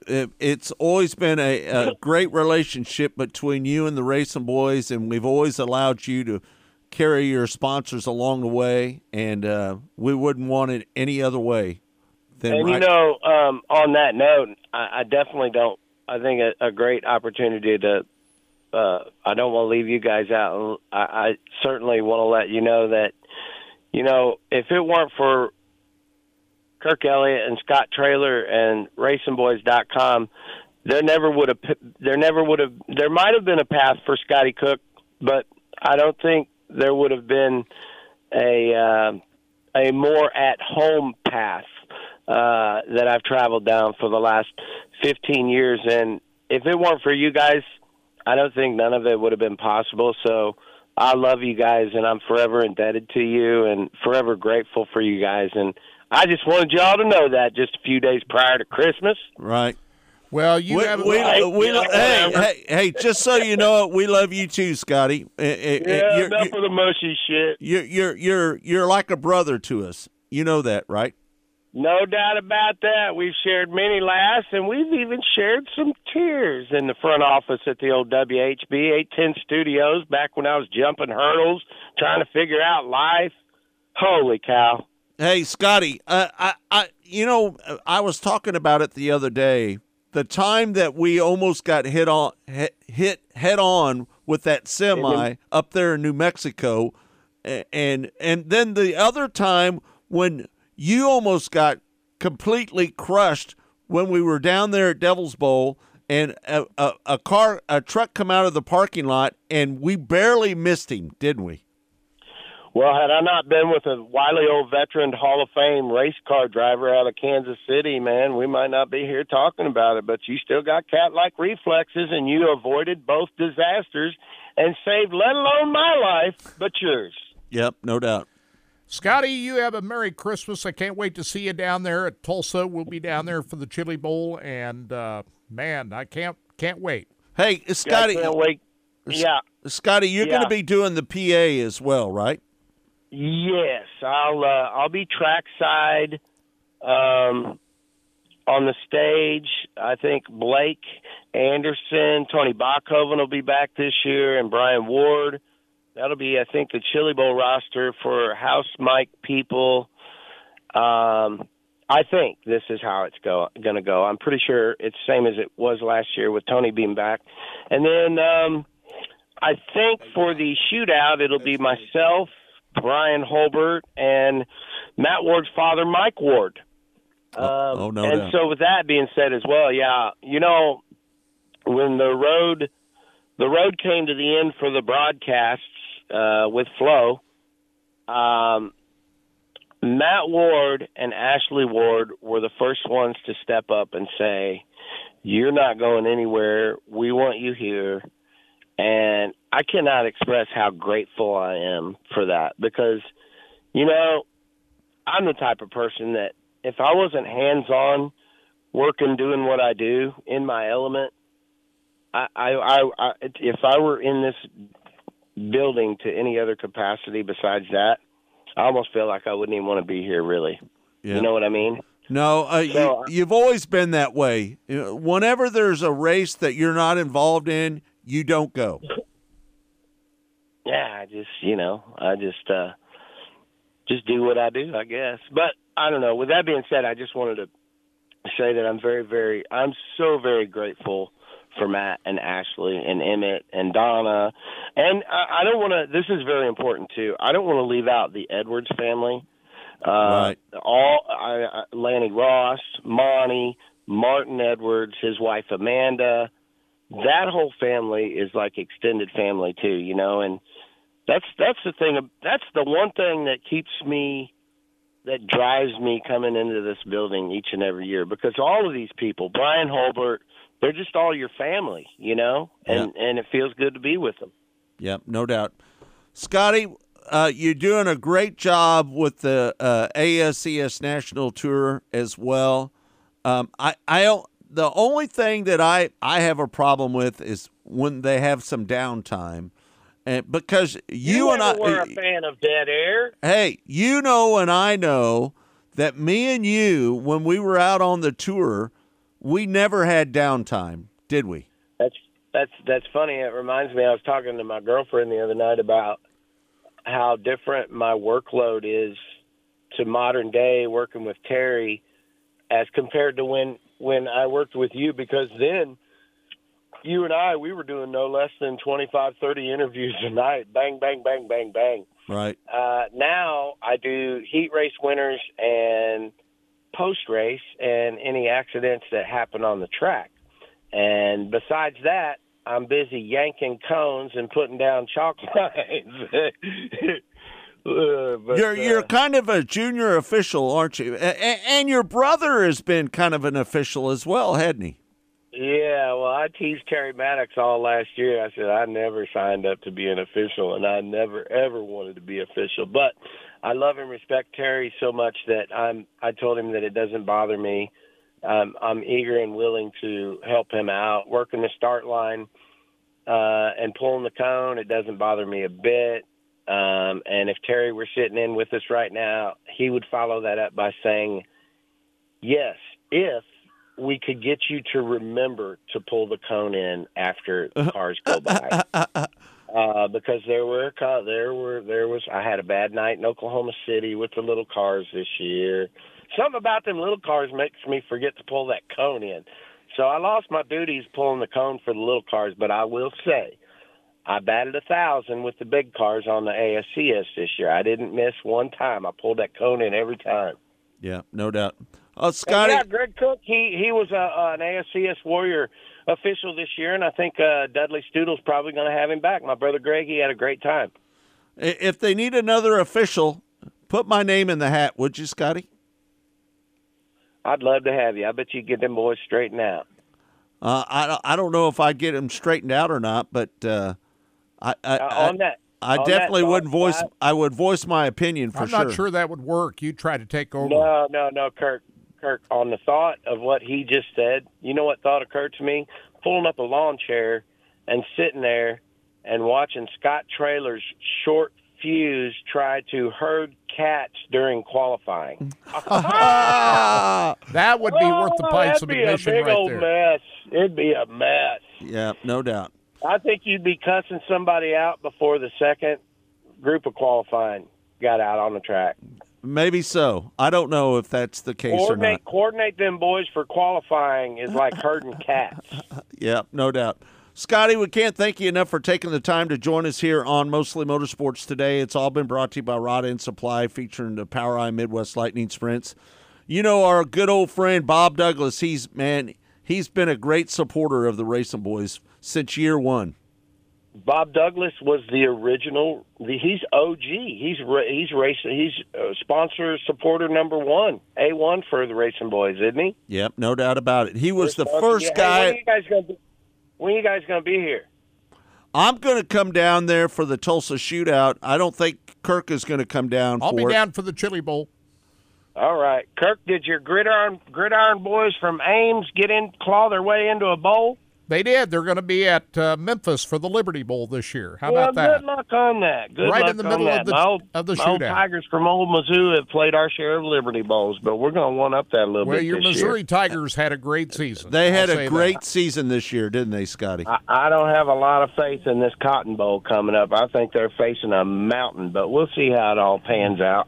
Hey, Scotty, my son will be living out there by you pretty soon. He just enrolled into MU. He's coming to Boone County, Mizzou? He's going to be him and his girlfriend are both going to be MU. He's been accepted into the honors program at Missouri, and how about that? Well, you let me know when that boy gets moved in and settled. I'll take him straight down to the east side of the business loop, Columbia, Missouri, and we'll pull up an old stool at the Black and Gold Tap. We'll wait till he gets enough for that yet? Not yet. He's just 18, or not even 18. He's just 17. He's going to be in Columbia. He's going to have to see the Black and Gold, and if he's going to see it for the first time, he might as well be with me. That's right. No doubt. That's right. I've told him I know somebody close and will take care of you. So.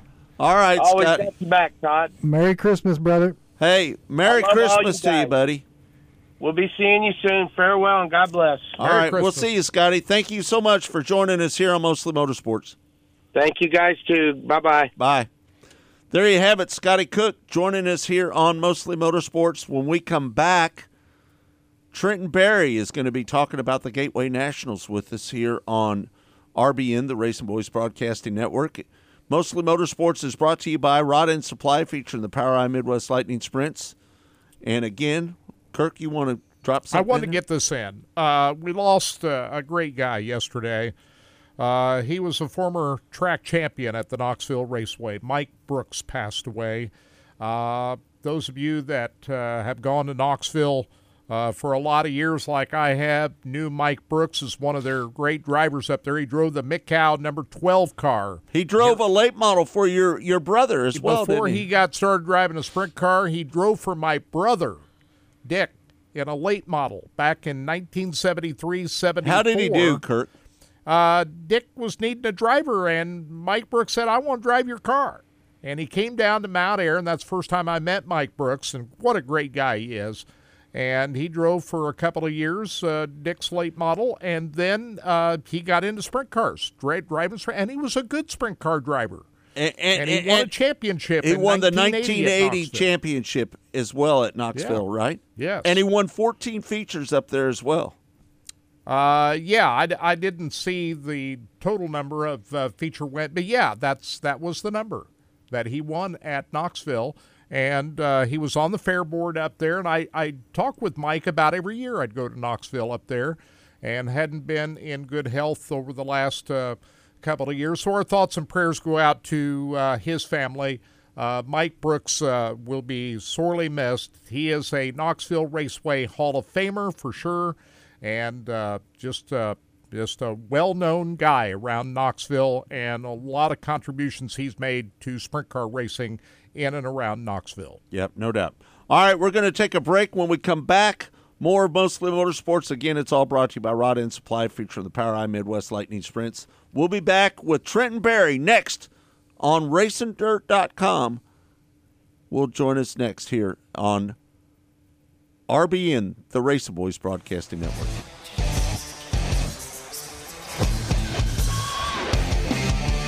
You're listening to Mostly Motorsports with the RacinBoys. Rod End Supply is involved with a variety of motorsports as well as industrial applications with many different types of products. Since 1989, Rod End Supply has provided superior products priced competitively. Whether you're racing at the circle track or drag strip, rock climbing, or going off-road, Rod End Supply has an assortment of rod ends, radius rods, and specialty products to keep your equipment moving. Rod End Supply's experienced staff is ready and willing to help you with your needs. Their promise is to continue to provide a superior product with superior service so you can stay in front of the field no matter what it is. To learn more, go to rodendsupply.com.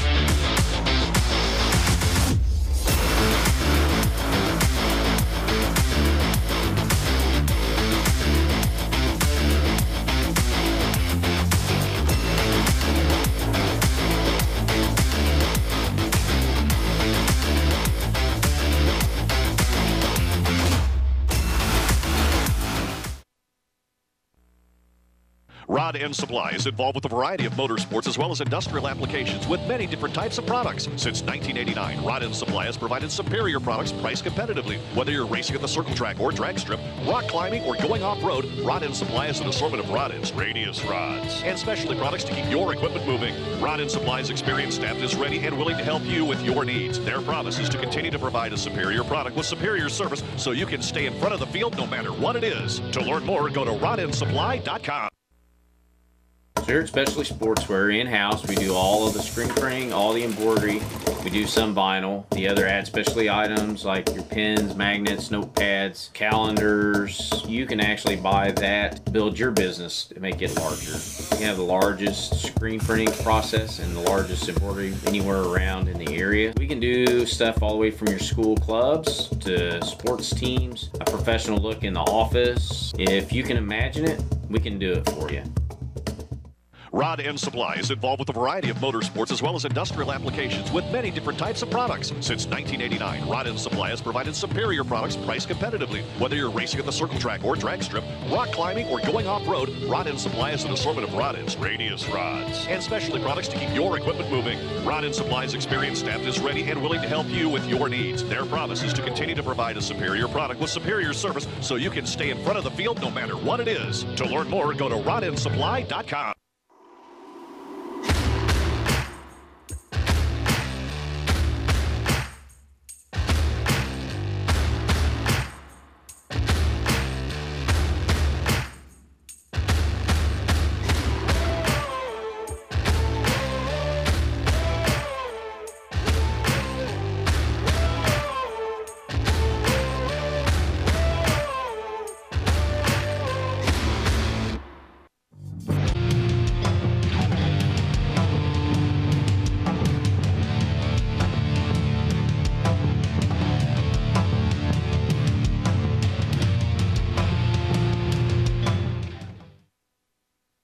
Race fans, the National Sprint Car Hall of Fame and Museum is open 7 days a week, year-round, for you to come in and check out all of the wonderful race cars on display in the museum. And our online store at sprintcarstuff.com is open 24 hours a day for you to check out everything that we have in stock for sprint car fans. Whether it's for a birthday, anniversary, or Christmas, sprintcarstuff.com has it all. That's at the National Sprint Car Hall of Fame and Museum in Knoxville. When Steve died, the outpouring of love was amazing. These dollars had come together to support us, and we realized, no, we didn't want to use them for us. We wanted to use them to help others. The foundation has done so much for so many people. It helps any family that has somebody, whether it be a crew member or one of the drivers, that get hurt. We can help them to get through the situation. I was injured in a non-wing sprint car accident that broke my neck and left me with a spinal cord injury. I was in the hospital 8 months, and that got really, really expensive, so having that extra help to help push me and my family forward was a big deal. Yes, Steve's death is the reason the foundation exists, but it's Steve's life, and it's the lives of racers everywhere, is the reason we're able to do the work we do.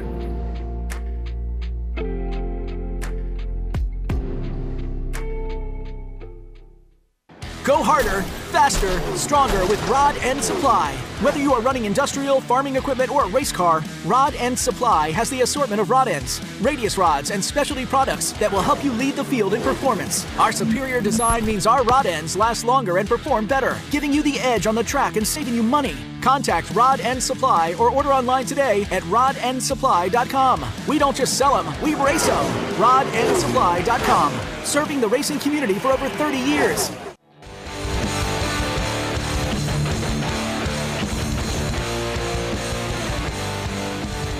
Welcome back. It's Mostly Motorsports. It's all brought to you by Rod End Supply, featuring the POWRi Midwest Lightning Sprints. Joining us now from RacinDirt.com is one of the co-owners of Racing Dirt. Trenton Berry joins us now. Trenton, how you doing, man? Are you tired? Yeah, I am. I'm good, but I'm smoked. So right. But I'm glad to be here. Glad to be here with you guys today, and thankful I didn't have a whole lot that I had to get accomplished on this Monday, for sure. Listen, I've got to talk about that last lap in the late model feature. Ricky Thornton Jr., he destroyed his car on that last lap, didn't he? Yeah, he let it all hang out. You know, with about 10 or 11 to go there, he decided to turn the wick up and see where he could get. And, man, he made a heck of a run right there all the way to the back of Shepherd. It was good stuff. It really was. The track was really good this year. I think probably all in all, probably the smoothest 3 nights of any of the years that I've been there in St. Louis, for sure. The racing was off the charts, and the crowd just roared there at the finish, which is, all you can ever hope for in an event. And to be honest with you, the track, it had a little character in it, didn't it? Yeah, it did, but it was because they decided to put the character in it after Thursday night. It was completely smooth on Thursday, smoothest I'd ever seen it in there, and they tilled it up after the race this Thursday, and then they laid the water to it. They jokingly said at the drivers' meeting Friday afternoon, they said it rained this morning inside the dome, and they just told the racers that and didn't make any bones about it. So it was really good. It was, to me, I think it was optimum. Really, all 3 nights. It was a little different each night. Provided a good show. Hey, do you think that going into that race that Ricky Thornton Jr. was the odds-on favorite to win that race? Did you think that Brandon Shepherd was going to win, or did you think Ricky Thornton Jr. was going to win that race? So here's what's funny. I had a few people ask me, and those that watched the race Saturday night would say, "Oh well, we saw your pick, and you picked Chris Simpson," and I did on TV, but. And coming into that event, he ended up running 5th.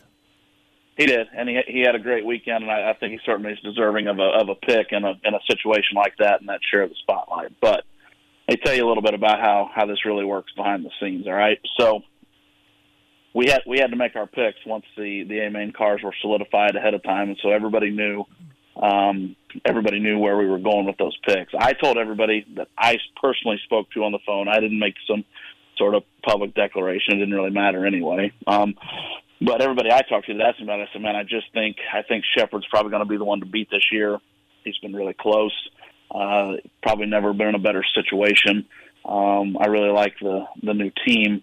It just seems like he's really rolling, and I told several different people that. Now, when it came to making the picks for TV, here's the rules. Nobody can pick the same drivers, and right. there were 2 drivers off the board by the time I got the text to make my pick. So you can imagine the 2 drivers that were off the board. Brandon Shepherd was off the board. Ricky Thornton Jr. was off the board. So I went then with Chris Simpson, who I felt like from my stance was going to have the best shot to win that race, and it proved to be a pretty good pick. All things considered, if I had the entire field, I was rolling with Shepherd throughout. He was my pick Friday night, and had I had the opportunity to pick him Saturday, Shep was who I felt like in my heart had the best shot to win it. Now, a lot of that's throwing darts at a dartboard, but it's just so much luck. And you guys know, I know you just had Scotty on and talked a lot about the Chili Bowl and all the luck that goes into it. Well, the Gateway's no different. And That's part of the beauty of the event. So you just don't ever really know. But when I had to make a prediction with the entire field laid out in front of me, Shep was who I went with. Yeah, but Trenton, I was really impressed with the pick that you made on Friday night in the modifieds.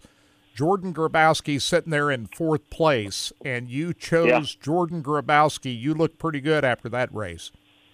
Well, and I really thought when I was looking that over, I really felt strong about that pick. And you make so many of them over the years.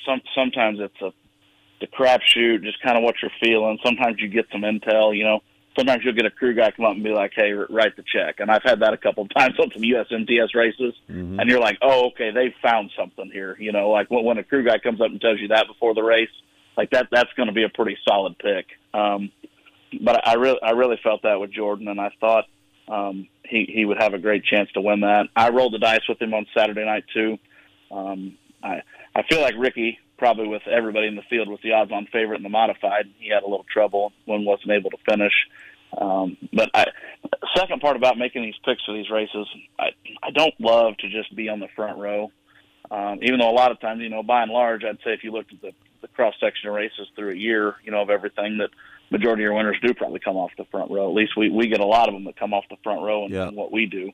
Yeah. I try to make that a little spicier too. So, anyway, that's a little bit of how behind the scenes how that works. I think that the race really between Drake Troutman and Mike Harrison, man, that was great. That was a great race, wasn't it? Oh, it was fantastic.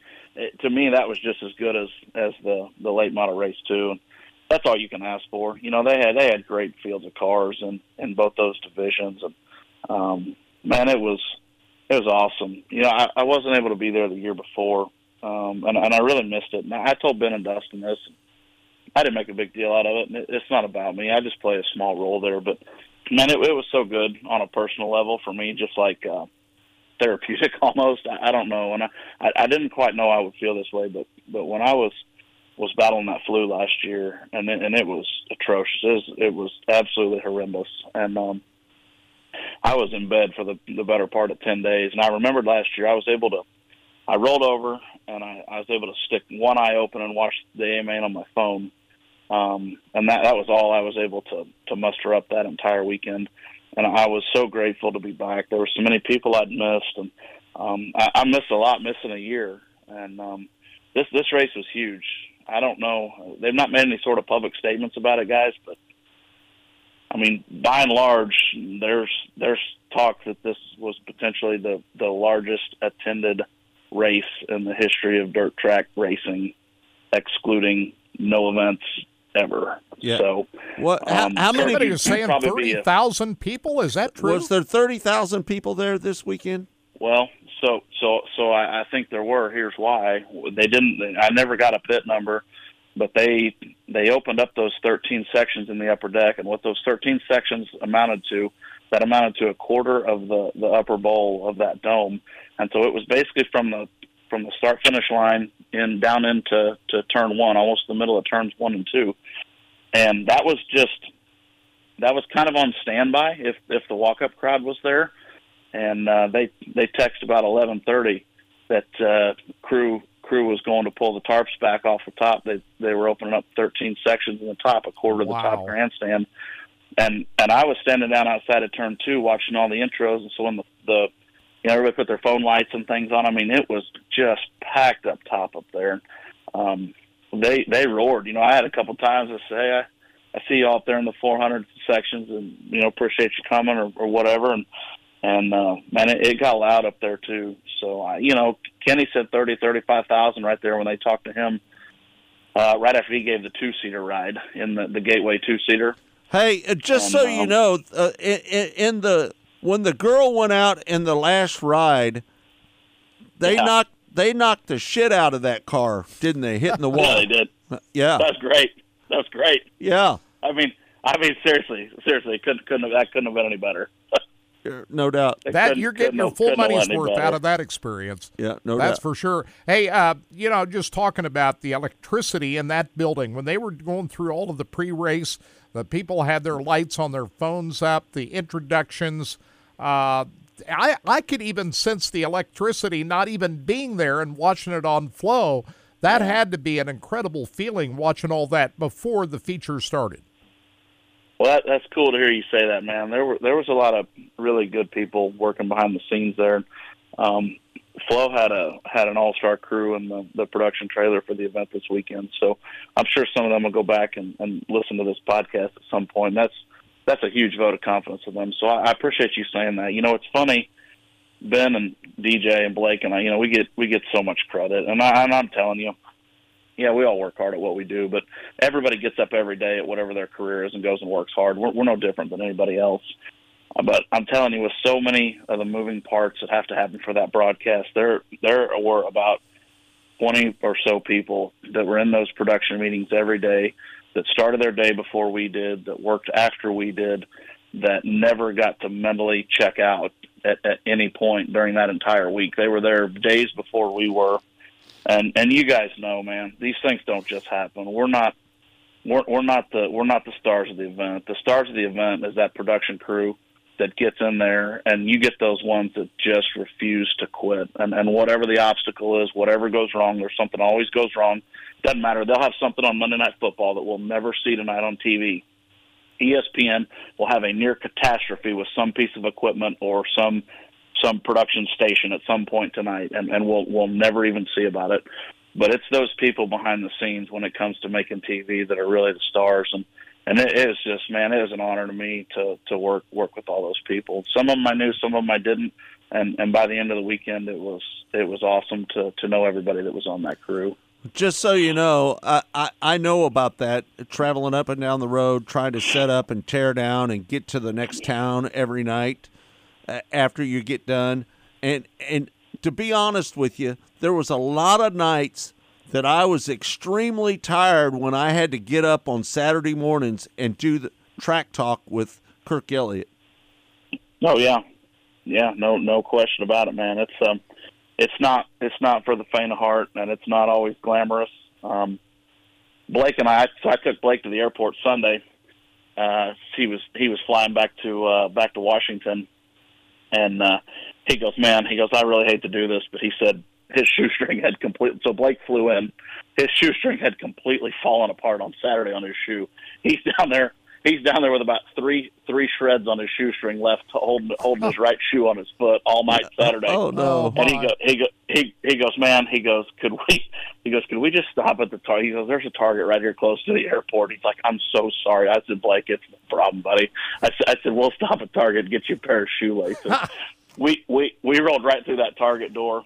And I said, the 35,000 people we were in front of last night, and however many thousands were watching online, I said, I bet they have no idea that we're up here on a Sunday morning at 8:00 walking through the neighborhood Target for a pair of shoestrings.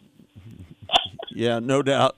It's just like, man, it was just such a shot of reality after 3 days, 4 days, 3 or 4 days living in that environment. It is awesome. I'm so fortunate to be able to be a small part of that, man. It's I tell you, I look forward to it all year.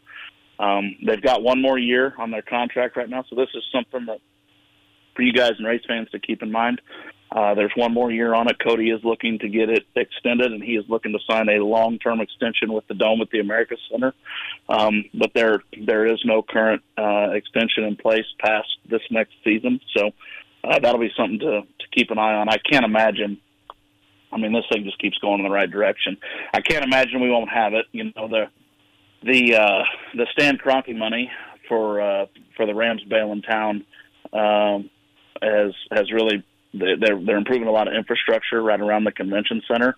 They had several roads closed, and they're pouring a bunch of money into that. And something they wanted to do, and part of that was terms of their settlement too, that money had to be allocated for the facility. So hopefully the Dome's around here for a good long time still, and they got a lot of revenue coming in right now to work with, and they're doing a lot there. So hopefully we can keep that Gateway Dirt Nationals jiving. I don't see that it'll be a problem, but that's just the facts of where that is right now at this point. You never know what could happen in contract negotiations. Well, right? That's the big question: is the existence of the dome. If the dome stays, this event stays. I would believe that would be the only question in my mind. Is if the future of the dome is in question. And it'll have to stay because the city, when they settled that loss, I think the city of St. Louis got like $750-some million.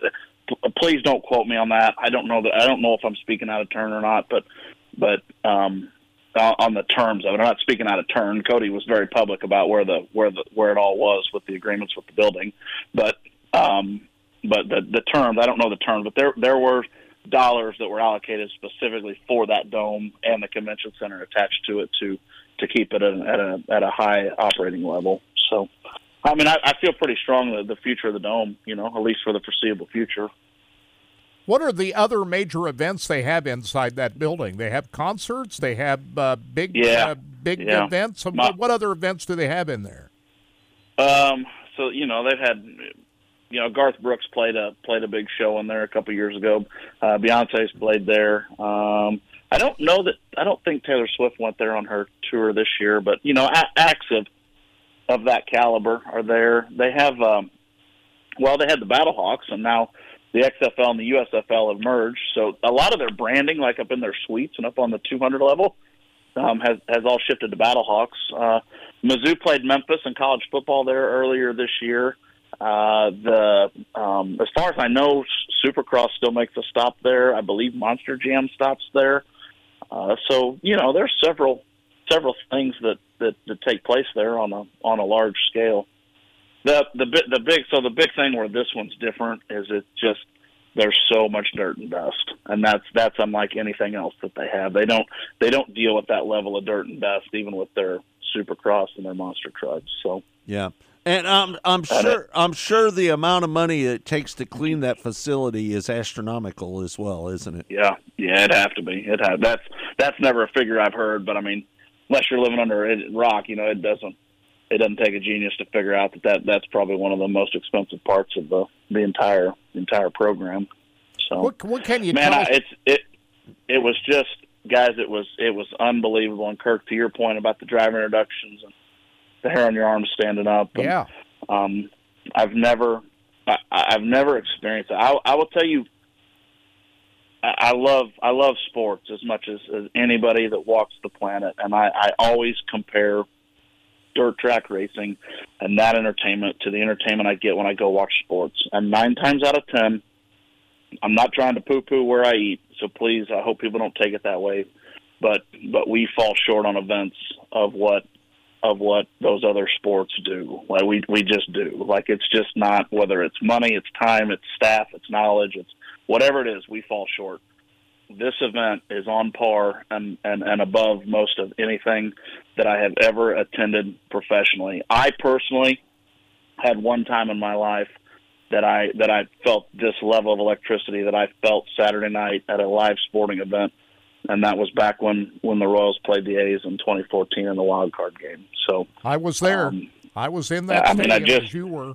That's when I tell people what this thing means to me and what I feel like the importance of it is and what it means to the sport. And the people that don't understand my background with sports probably don't understand this as well. But that's the level that I'm speaking of and the respect that I have for this event and what Cody's built. Tell us about Cody Summer. I've never met Cody Summer. I saw him interviewed a couple of times up there, just kind of talk about his background and just what he is all about. He's a genius. He's a genius, plain and simple, man. He gets it done.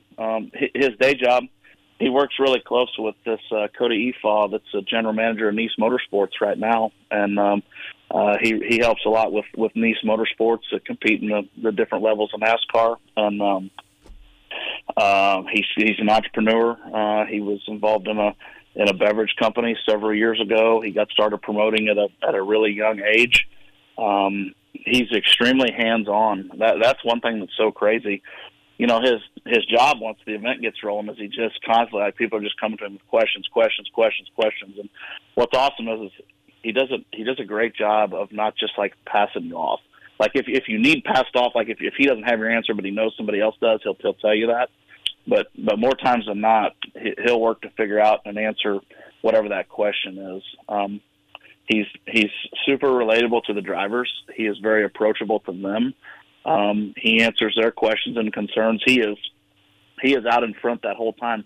A lot of the times during the event, he was not only coordinating what was next, but you know, he was the one riding the golf cart and putting that little bit of water down in between races and whatnot, just kind of help keep and settle the dust, because you battle the fumes inside, but you also battle needing to try to keep that dust down as best you can. And he would find different spots on the track that, you know, need a little shot of water here and there, and did that a lot to just kind of keep things rolling smooth. But man, he's a genius. He's a get it done.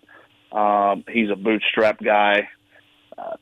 All the respect in the world for him. Honestly, I don't have any more terms that I could say where I'd hold him in any sort of higher regard. You know, I mean, it's awesome that he's doing this. There's a lot of other things he could do or nothing at all, and the fact that he chooses to still continue to invest, not just to keep the event, but to figure out ways to make those events better. You know, it's tough, guys. It's hard to go repeat events and do things at the same place, and you know, go into year 3 and year 4 and figure out how to make it cool and exciting. And you know, they worked on the format there a couple of years ago, and I think that was such a huge thing. They got late models racing on Thursday, and that was big for the event. They opened the other half of the lower bowl when that happened, and you know, this year, I can't speak for last year, so I don't know if it was this year or last year, but one of the 2 years they opened the suites up on Thursday night. The suites didn't used to open until Friday and Saturday, and you know, that speaks volumes for the success of the event going forward and the demand that's there. So he just always working, figuring out how he can make the things he's involved with better, and that's awesome. Yeah, no doubt. Well, they got a ton of momentum coming out of this one, that's for sure. Yeah. Oh my gosh, I don't recall, and it's tough because you don't want to just have your revisionist history, and it's always easy, like the low-hanging fruits. Oh, hey, this one was the best. Well, this one's easily the largest crowd that was there, so I can tell you that. I can't speak for the track conditions for 22, but from everybody I talked to, they said this was better than that. I can tell you these track conditions were better than any of the previous 5 years that I was there for that. You know, consistently over the course of the event. They did a great job managing the nights. The nights never got away from them. The shows were over at a reasonable hour. It looked like everything had about the right amount of laps. The fence crew, that's another thing. So as these events go along, you know, inevitably you're going to get some cars up in the fence, and you're going to have some fence repair that's going to have to happen. And that is such a well-oiled machine there that just gets into action right away, and they get that fence repaired in such a good amount of time that it doesn't ever hinder the show. And that's huge, because you could lose nights on a fence repair, let alone, you know, they have to do 2 or 3 a night usually, and they can knock for fashion, and that's a big thing for an event like that too. So yeah, just great, man. I have nothing but appreciation, gratitude, respect. Love the drivers, you know, that come and do it. The fans are out of control, awesome. Mm-hmm. And I don't say out of control in a negative way. I say they're out of control because they are the basis of this entire event, and the whole event is about and done for the fans. And if they didn't come out in droves like they did, and people didn't wear costumes and sit in groups and figure out ugly Christmas sweaters and crazy hats, and if they didn't have, you know, wild stories to tell, and there weren't a few that were flamboyant and flashy out there. I mean, those are the things to me that just make this event, and these are the things that separate it from just another race. So, man, if anybody that was at that thing that bought a ticket, that paid for food, bought hotels, like it's not cheap. It's not cheap to race it. It's not cheap to go. But I'm telling you, the people that love this sport, it is so worth it to go check this thing out. I would have went down there, but I couldn't get on the credential list. Well, it's because you asked too late. Well, it's because I wait till the last second to go. Yeah, you wait. That's a problem. Yeah. Mm-hmm. Yeah, I don't know. That's they credential a lot of them there, buddy. Just about Labor Day, just start thinking about it next year. Yeah, no doubt. Doesn't that seem reasonable? Yeah, no doubt. Trenton, when is your next yeah. Hey, when is your next event on Racing Dirt? Hey. What? Hey. Yeah.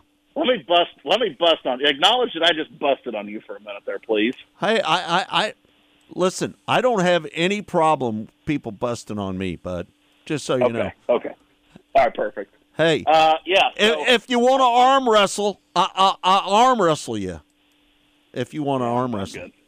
I'm good. Mm-hmm. Hey, I got one final question. I got one final question for you.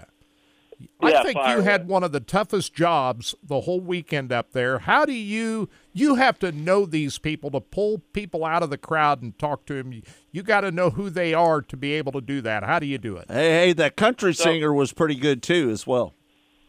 Yeah, Dylan's awesome, and I knew he was going to be there, and he's become a really good friend of mine, and it's so cool to see his genuine support and love for this event. So I appreciate you saying that, Scott. He's everything that everybody sees about him is the way that he is. Like camera in front of him, microphone in front of him, hanging out in the pits, sitting on his tour bus, like whatever it is. Like that's just he is the realest, down to earth, humble, awesome. You know, he had 4 or 5 lifelong friends with him, some guys that race down in Louisiana still, and he brought a crew with him. He brought his dad with him, which was awesome this year. His dad took him to the races in Chatham, Louisiana when he was 3 years old, and that instilled the love of the sport in Dylan that is still there to this day. And it was awesome. He had 4 or 5 people there with him, a couple guys off his road crew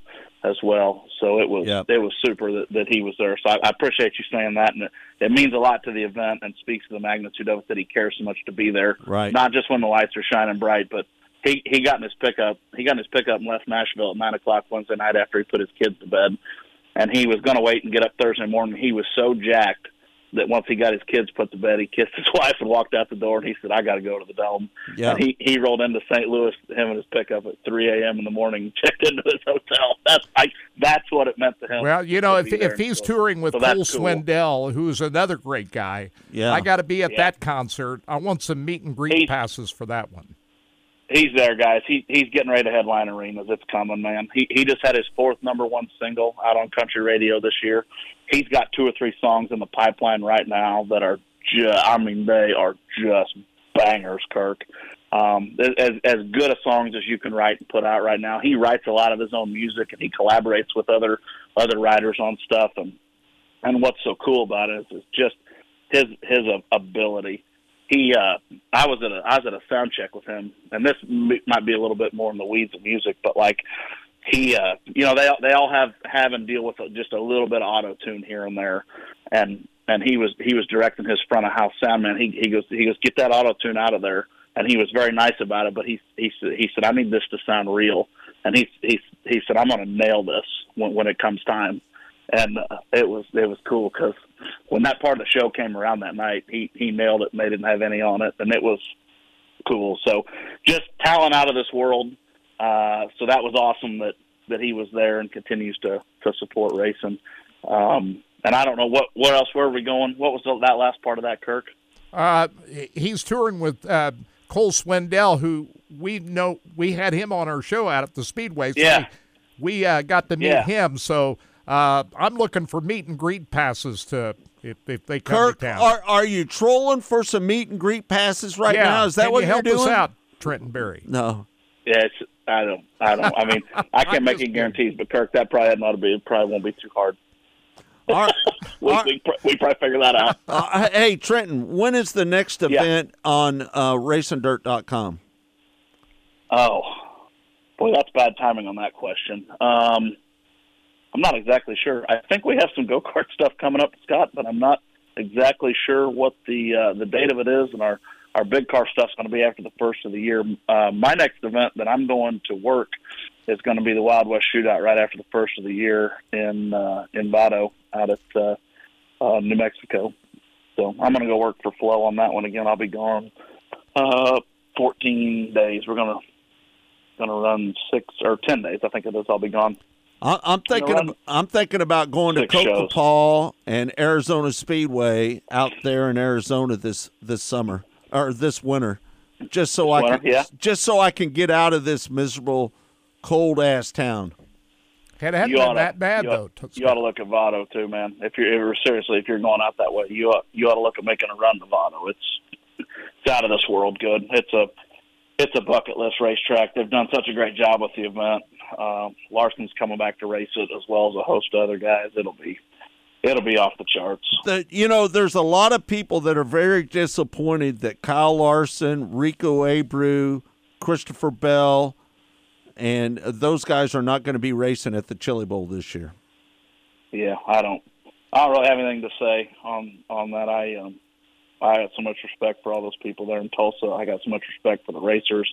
I got so much respect for everybody in Vado there. So Larson doesn't owe anything to anybody. He can go race when he wants to race. I just say this. I just going to make a blanket statement. That's all I'm going to say about it. I just hope that each event can roll in there, put on the best race, best show possible, and everybody can have the best event, racer and promoter-wise, that they can possibly have. Well, that leaves the door open for a lot of guys like Justin Grant and Logan Seavey to win. To be honest with you, I think it's going to be a better race because of those guys not being there. I think it's going to be a better race this year. Yeah. I hope they're all good, man, and I hope that we can get up on that Sunday morning after they're all done, and everybody can talk about how great both those shows were. That'd be the best case scenario for everybody. Yep, no doubt. All right, Trenton, thanks so much for taking the time to join us here on Mostly Motorsports. We can't thank you enough for doing so, and we're looking forward to talking to you next year right here on Mostly Motorsports as well. Merry Christmas to you, Sounds Trenton. good. Yeah. So hey, same to you guys too. And it's been a wild year, and hammer down. We're just about ready for 2024. That Heartland Tour is about ready to put its schedule out. We've got all but just like 1 or 2 dates hanging right there. We got 20 some events on the schedule for it. We're not quite as far along on the Arms Series. Having just a little harder go down there now, but I feel pretty confident we'll be able to put a good schedule together for that series too. Started working on some marketing. Had some great partners come on board, so we'll put some press releases and things out here in the coming days and weeks as we get geared up for 24 with those 2 tours, and can't wait to get on the road as always with the USMTS and that we've done for so many years now, and we're so fortunate to be back doing that again. And man, that new venture with the ASCS is sure something, and there's a whole lot of great people we've met there, and I see why you guys were so fond of it for all those years. And a lot of great people, racers and folks behind the scenes there. So just really taking the next week or so to just kind of soak in everything that's happened this year, and just be thankful and grateful, and get ready to go for 24 here, and hope everybody has a wonderful holiday. Yep. You too. Merry Christmas to you and a Happy New Year's, Trenton. We can't thank you enough for taking the time to join us here on Mostly Motorsports. You bet, guys. Talk to you down the road. Hey, you bet. All Take right. care, Trenton. Thank you, Trenton. Yep. There you have it, Trenton Berry from RacinDirt.com. Again, they are the home of the ASCS National Sprint Car Tour and OCRS, United Rebel Sprint Car Series as well. Yeah, they got a lot of things going on right now at Racing Dirt. Basically what they did is they took over everything that we did. Yeah, they've raised it to another level, so...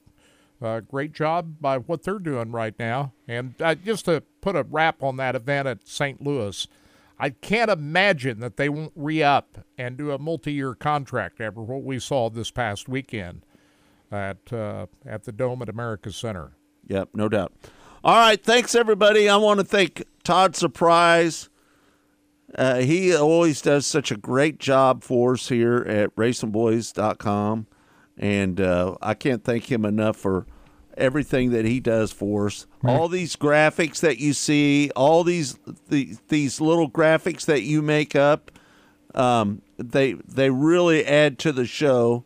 And I can't thank you enough, Todd, Merry Christmas to you and a Happy New Year as well, buddy. Merry Christmas. I appreciate it. Been with the RacinBoys be 12 Christmases now, and this is fun. Yep, no doubt. And our next live show will not be until Saturday, January 6th. That's right. We're going to send over to Sports Radio 810 WHB a couple of best of shows. We're not going to do a live stream online this Saturday or the following Saturday, but we'll send over a best of show for our Sports Radio 810 WHB listeners, and we will not be here next 2 Mondays because they're holidays, big Christmas holidays, and New Year's, but we'll be back again for our Monday show on Monday, January 8th, the first day of the Chili Bowl. Absolutely. We'll be able to kick everything off of the Chili Bowl. Scott might even be down there. I will be at the shootout and the Chili Bowl. You'll be coming back between, though, because there's Christmases and I stuff. think I might take you up on it and get an RV spot down there. I would. Yeah. I would do it. Yeah, no doubt. That's a good plan to have down there. Like you said, it's long days if you're going to be hanging out at the shootout. It's good to have a little spot to go back and hang out in for sure. Right there on campus, I'd definitely do that. Now that you got the RV, I mean, why not? Yeah, no doubt. Well, Merry Christmas to everybody. It's winterized, and so you can't pee in it. Yeah, you can't take a shower in the it. The Expo Center opens early. Yeah, no doubt. You can go in there and use the facilities pretty early. Yep, no doubt. All right, thanks, everybody. Again, thanks to Todd Surprise. Merry Christmas to you, Todd. Merry Christmas. Tell everybody back in Iowa Merry Christmas, and be a safe trip back to Iowa. And anybody traveling out there, you guys be safe. And be safe and travel. Absolutely. If you're traveling, be real safe. And like you said, take extra precaution. And just make a good, happy, Merry Christmas for everybody. And let's make it a good holiday. So yep, no doubt. January, like you said, we won't be doing a show. So you guys be safe out there on January 1st. I always worry about New Year's. Marie says, love you guys. We appreciate that, Marie. Yeah, and we love you too, Marie. Like we said, hey, Marie is absolutely the number one supporter of this show. We appreciate just everything. So you know. Well, what we want everybody to do instead of tuning into our live show, which we won't be here, just pick up an old episode that we did and make sure you share that with your social media group, man. That would help out the RacinBoys a lot. Yep, no doubt about it. All right, for Todd Surprise, for Kirk Elliott, I'm Scott Traylor saying thanks for joining us. Have a Merry Christmas and a Happy New Year. And we'll see you on, what is the date? Saturday, January 6th, our next live show. Next live show will be on January 6th. Thanks, everybody, for tuning in. We'll see you on January 6th. For everybody here at RacinBoys.com, thanks again for tuning in to Mostly Motorsports. It's all been brought to you by Rod End Supply, featuring the Power Eye Midwest Lightning Sprints. We'll see you on January 6th. Stay tuned.